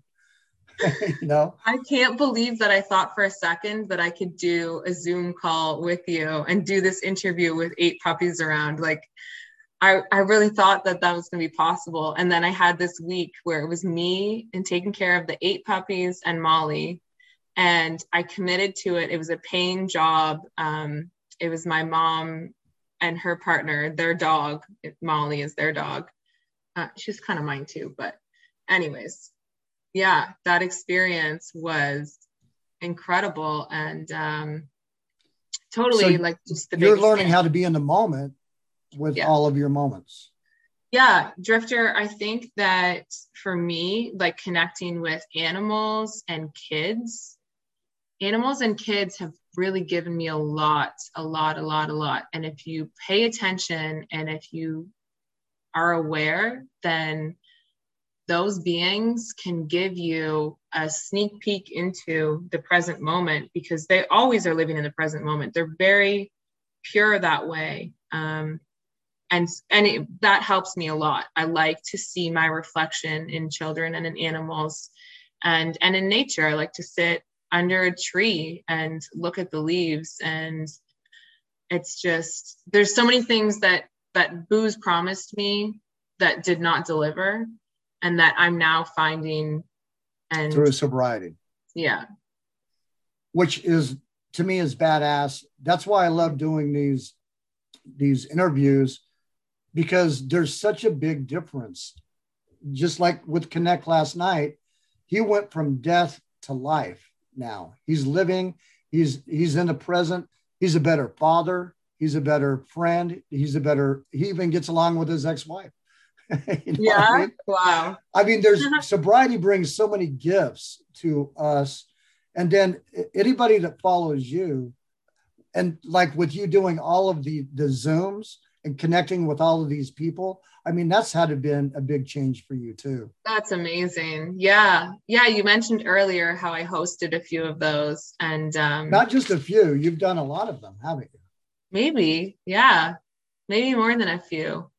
Yeah. I did Tuesday nights in, I think it was April, every Tuesday. And then, I've stepped in here and there. My next hosting gig will be in August with Kristen. She's going to host a couple Saturdays. I'm going to host the other ones. And that even doing that was like, I don't know. I always say that sobriety, it brought me so much, right? Like at first it brought me this community of beautiful people. And now if you offered me a drink, like I would say no, because I don't want it and I don't need it. And there's no question anymore. It's like, it's such a immediate thing. But I always joke that I couldn't even say yes to a drink if I wanted to, because then I wouldn't be part of this beautiful community that are like my friends, I call them my family, like it's my sober family, my brothers and sisters on this path. And if I went back to drinking, then I lose all of them. Like there's no choice anymore. Right. Because you see the destruction on this side and the value on this side. Yeah. One way is destruction. There's just no way around it. Is death and destruction. And this way is life and healing and acceptance. And I mean, you don't have to wake up with all that darkness, shame, guilt, remorse that you would wake up that would paralyze you before. Yeah. And the things that you couldn't talk about before, you can talk about. And then like Brene Brown talks about, once you talk about this stuff, you can't live in the light. Shame and guilt, it exposes it and it dies. Yeah. Yeah, she does talk about that. It's really, yeah. Then you have your Wednesday whimsicals, don't you? Oh, yes. I'm glad that you mentioned that. Those are so much fun. So I know it's summer where you live. Well, tell us everybody about that. Then I'll ask you this question. Tell everybody about what you do Wednesday. So one of my favorite activities is rollerblading. I rollerbladed even while I was in active addiction. It was like I said, I still worked out when I was drinking. But rollerblading has been a total like lifeline for me. I've put on those wheels and I've rollerbladed kilometers and kilometers and worked through stuff and cried and had intimate moments with myself on my rollerblades. So they're pretty awesome. That's anybody that knows me knows that I rollerblade, and they all want to come with me too. So you bring them along. Well, it's funny because I've actually rollerbladed with very few people in my life, like physically beside me. Like it's a pretty intense, and I go fast, and it's a very like, this is Amy time. Like I'm on my rollerblades, like this is me. So a lot of people will say, let's go rollerblading together. And I kind of go, yeah, maybe. But I do have so much fun on them that I did want to share. And for a couple of years now, I thought I would do videos and share whatever wanted to come out of my mouth, whether it was about like working out or about spirituality or now about sobriety. And it's like, whatever it was, I did want to share it because I do feel I get those highs when I'm on my rollerblades. So this year I put on my rollerblades and did a short video on a Wednesday. And it was just a 2-minute message of like some thought that came to, some inspiration that came to my mind that I wanted to deliver to people and just say hi to my sober friends. Just say hello and just kind of but you got lost in your own neighborhood one day, right? Yep. I've moved many times. Excuse me. I've moved many times in the last 2 years. And so I've been in a new place since June 1st. And yeah, this neighborhood's confusing. So I put my rollerblades on and I'm like, I don't really know where I'm going, but yeah, there's like beautiful messages that I like to share that come through me. And I'm always happy when I'm on my rollerblades. So I'll just do a video and I call it Amy's Weekly Wednesday Whimsical Wisdom on Wheels. There you go. There you go. The title is a little bit long. We might shorten that in the coming days. But so what do? Put that on your Instagram page? Actually, I was sharing it over Telegram and over WhatsApp. And I did not share it over Instagram, but that's an idea. Yeah, I was thinking maybe you'll let us put it on our website. Oh, yeah, I will totally let you do that. Yeah, we could, like, you could, but what happens when it snows? Are you going to have whimsical days on skis, cross-country skis? That's a good idea. Because you guys are going to get snow. Yeah, it happens every winter. Yeah, not in Arizona, it doesn't. I live fairly south. Like I'm pretty close to the U.S. border, and so that doesn't help you. Because you're over towards the East Coast, right? No, I'm not too far east. Oh, you're not? Where are you at? I'm Ontario. So I'm like close to Windsor and like. Okay, put that like it is. If you were between Washington and New York, where would that be? Oh, well, I'm closer to New York. That's what, well, that would be close. Yeah. It gets cold over there. It does. And you guys get snow. But Drifter, last year I was rollerblading in November. What were you doing in December and January? I want to build our resources page on the website to have things like that, Whimsical Wednesdays, or just videos where people can go and get whatever resources that they want to find. And that would be cool to have that on there, because I want to build our resources page with the 12 steps, Annie Grace, Craig Beck, whatever way you want to get sober. I want that in our website, because it doesn't matter which way we get sober. We just got to get sober, you know? Yeah.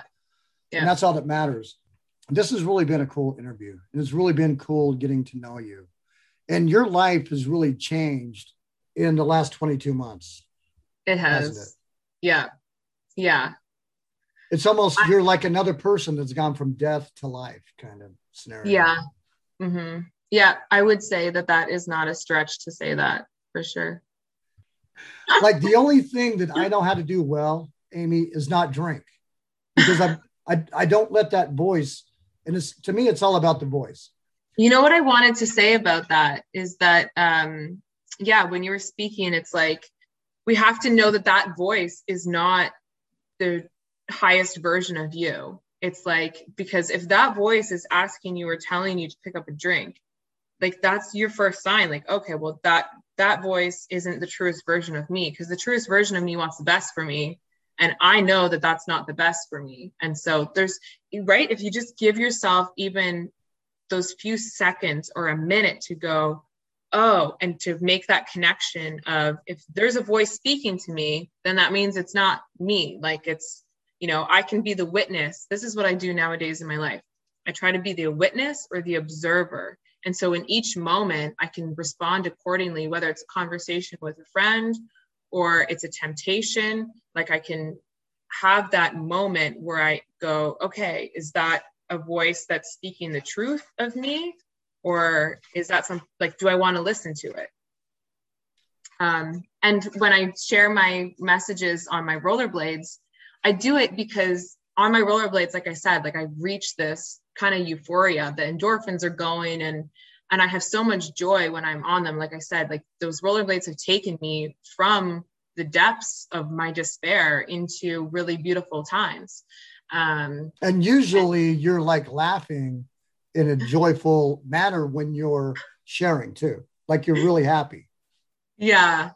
It's, I can't tell you how, happiness it builds on itself. Like, you start to laugh and then it comes out of you like waterfalls. It comes out. But it's organic, huh? It's not like, you don't have to force anything. It's there. And look, it's there just like the depression was there. Yes. And you don't have to live in that depression. You can live where you're at now. Correct. And it takes the effort to get there. I want to say that on that emotional scale we were talking about, with the shame, the guilt, the fear on the bottom. So in my mind, it moves up into like anger and jealousy. And then at some point there's a neutral. And if you can find that space of neutral, and if you're taking care to be, even if you're just a little bit better to your body and to your mind. So say you drink tons of pop, or you're eating ice cream and donuts. Like, if I just have a little bit less of that stuff, where there's kind of a little bit less sugar, or if I'm watching a little bit less TV, or if I'm on my phone a little bit less and I decide to take a walk into nature a little bit more, just those small shifts can bring you into that space of neutral. And once I'm there in neutral, then it's easier to move up or move down. But at least I have a choice now, because when you're in shame and guilt and fear, you don't have a choice. The choice is already made for you. Like, you're fucked. Right. You are. Right. You're fucked. And luckily, we're in this space now in our collective reality where it's easier and easier to be in that neutral space. And if you're lucky, you're going to meet somebody like me, or you're going to see my video on Telegram, or you're going to see someone else's video and you're going to be inspired, you're going to be uplifted, or you're going to have a moment with a child or an animal or a meditation under the tree, and it just is going to change something for you. And suddenly you shifted from neutral into a higher expression. You shifted into compassion and forgiveness for yourself. You shift into excitement and creativity and creating and making and believing and dreaming. And then you shift further and further and further.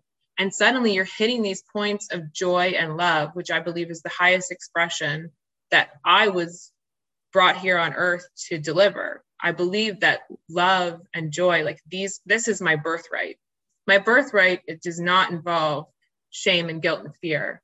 Where 15 years ago, I thought that's my birthright. That's what I was put here for. No. I have learned my birthright is joy and love and being in that high vibrational space as often and as frequently as is organic to me. And I hope more people pursue their sobriety and that happiness like you have at your age too. Yeah. Because that's what I think is so badass. All you youngsters coming out here pursuing this. I mean, Todd is 34. Molly's 32. You're 32. My son's 32. My other son's 29. And what a bunch of freaking warriors. Yeah. I love it when you call me a youngster, because I'll tell you, I feel like I'm 100. But you're a wise soul, right? And you've been through a lot. Yeah. So, I mean, you could be my kid. So all of you guys are youngsters to me. Yeah. You know what I mean? Yeah. I'm old as dirt. So no, you're not, but that's and okay. So that's the other thing is that, and I know we've been talking for a long time, but it's fine. We're SoberTown. We can talk as long as we want. Perfect. So when I was speaking, when we first got on, I was talking about all these people that were seeing me and telling me I was glowing. That was when it became right. It was a clearer message for me that, oh my gosh, this is really like, it's not magic. It's hard work. It's every day. It's pledging your allegiance. It's having your support system. It's reaching out for help, even when that's the last thing you want to do and you'd rather hide under the covers. It's hard work and it's not magic. But at the same time, I do find that there is magic that is weaved throughout my life now, my existence. But you're pursuing even on days that you don't feel like pursuing. Absolutely. Yeah. Yeah. Like, let me tell you, my last week I've just been really tired. I've just been really a lot of work. My work is working me hard. The sleep hasn't been the best. And last night I was really tired, even before getting up with Nick and doing his interview. Mm-hmm. I just felt like emotionally drained. And then I'm thinking, oh my gosh, what's Amy going to have for me, man? Because this girl is sharp. She's not, she wants to talk more than just her story. And I'm like, I have no idea where this is going to go. And I was just so wore out. But right away, once we got into this, we started talking, I just got renewed. And I mean, hell, we've been here for a good 3 hours now. Have we? We have, and we're almost going to beat Lilo's ass in a minute. And, but it renews me. If I would have said, you know what, I'm just too tired, I can't do it, I would have missed out on this great moment of meeting you and talking with you. And last night with the same with Connect. Yeah. And also that we're spreading a message of awareness that there's something better on the other end of addiction. Mm-hmm. Mm-hmm. But you have to pursue it like you're talking about. Yeah, it's highly important. And I'll tell you, I only have 5 minutes left and then I have to go do some more puppy sitting. But we're reaching that Lilo moment anyway. Yeah. So. Yeah. Go ahead. Just when you're talking about my age and your age and reflecting on this journey in sobriety, it really has taken like years off where I've looked in the mirror and gone, oh, wow, I look younger than I did 6 months ago. That's one of the, like I said, that's the magic. It's It doesn't make any sense. Biologically, I am aging just the same, but I'll tell you right now that I look younger today than I did when I was 27. Easy. Absolutely. Absolutely. Yeah. Go on to our website and see, or any website, and see before and afters. It's amazing. Yeah. There's some before and afters. We got Dad's Life on there. Have you seen Dad's Life before and after? Ooh, I don't know if I have. Oh, you should go there and look. I mean, this guy, he knocked out 20 years off his life just by getting sober. Yeah, amazing. I love Amy, Dan too. He's great. Thank you very much for everything that you do on the IAS, for all your Whimsical Wednesdays, for yoga, you're just one of those people on IAS that's you're a bright light. You are definitely a lighthouse to a lot of people. And then even when I mentioned that I was going to be meeting with you this morning, everybody was like, oh my gosh, tell her. I can't even tell you how many people said that this morning. Wow. And they just love you, and they love your heart and your spirit. That makes me want to cry. Well, and that is a gift of sobriety. All day long I go through and I count the gifts of sobriety. I do it every day. I acknowledge because I know the difference between walking as a dead man and life. And this is life. I can't wait to see, 20 years down the road, where the hell you're going to be, because at such a young age, you've really come a long ways. And there's just so many lives that you can help save, Yeah, that's so beautiful to hear. Especially, thank you for just saying that, because to my ears right now, that makes me, like I said, it touches me. It makes me feel really good. And I look forward to the next 20 years. That's different. And when you can give back, that's huge. Yeah. And everybody, she's glowing right now. You're like a bright star right now. So are you. Oh my gosh. Thank you very much. And everybody remember SoberTownPodcast.com to go for resources. And we're building that. And hopefully we get Whimsical Wednesdays in there too. I will definitely do my best to send you tomorrow. Tomorrow's Wednesday. I'm going to do a video tomorrow, and we'll work it out. And I got the last Wednesdays, and I'll start, I'll get that page going, and we'll get them up in the resources. Great. This was such a privilege. It's such a pleasure. Thank you so much. It's my privilege. And thank you for sharing. And, I hope somebody gets some insight from these episodes. Thank you. Yeah, me too. If anyone wants, to reach out, and I am, like Drifter said, I am on the app as Amy Lovell under 694 days sobriety today. And I post pretty frequently. I check in, and I do give out personal information because it's a team effort. And, so 694 days. Yeah. Boom. That's huge. Amy Lovell. Lovell. Emphasis on the love. Emphasis on the love. Thank you very much. Thank you.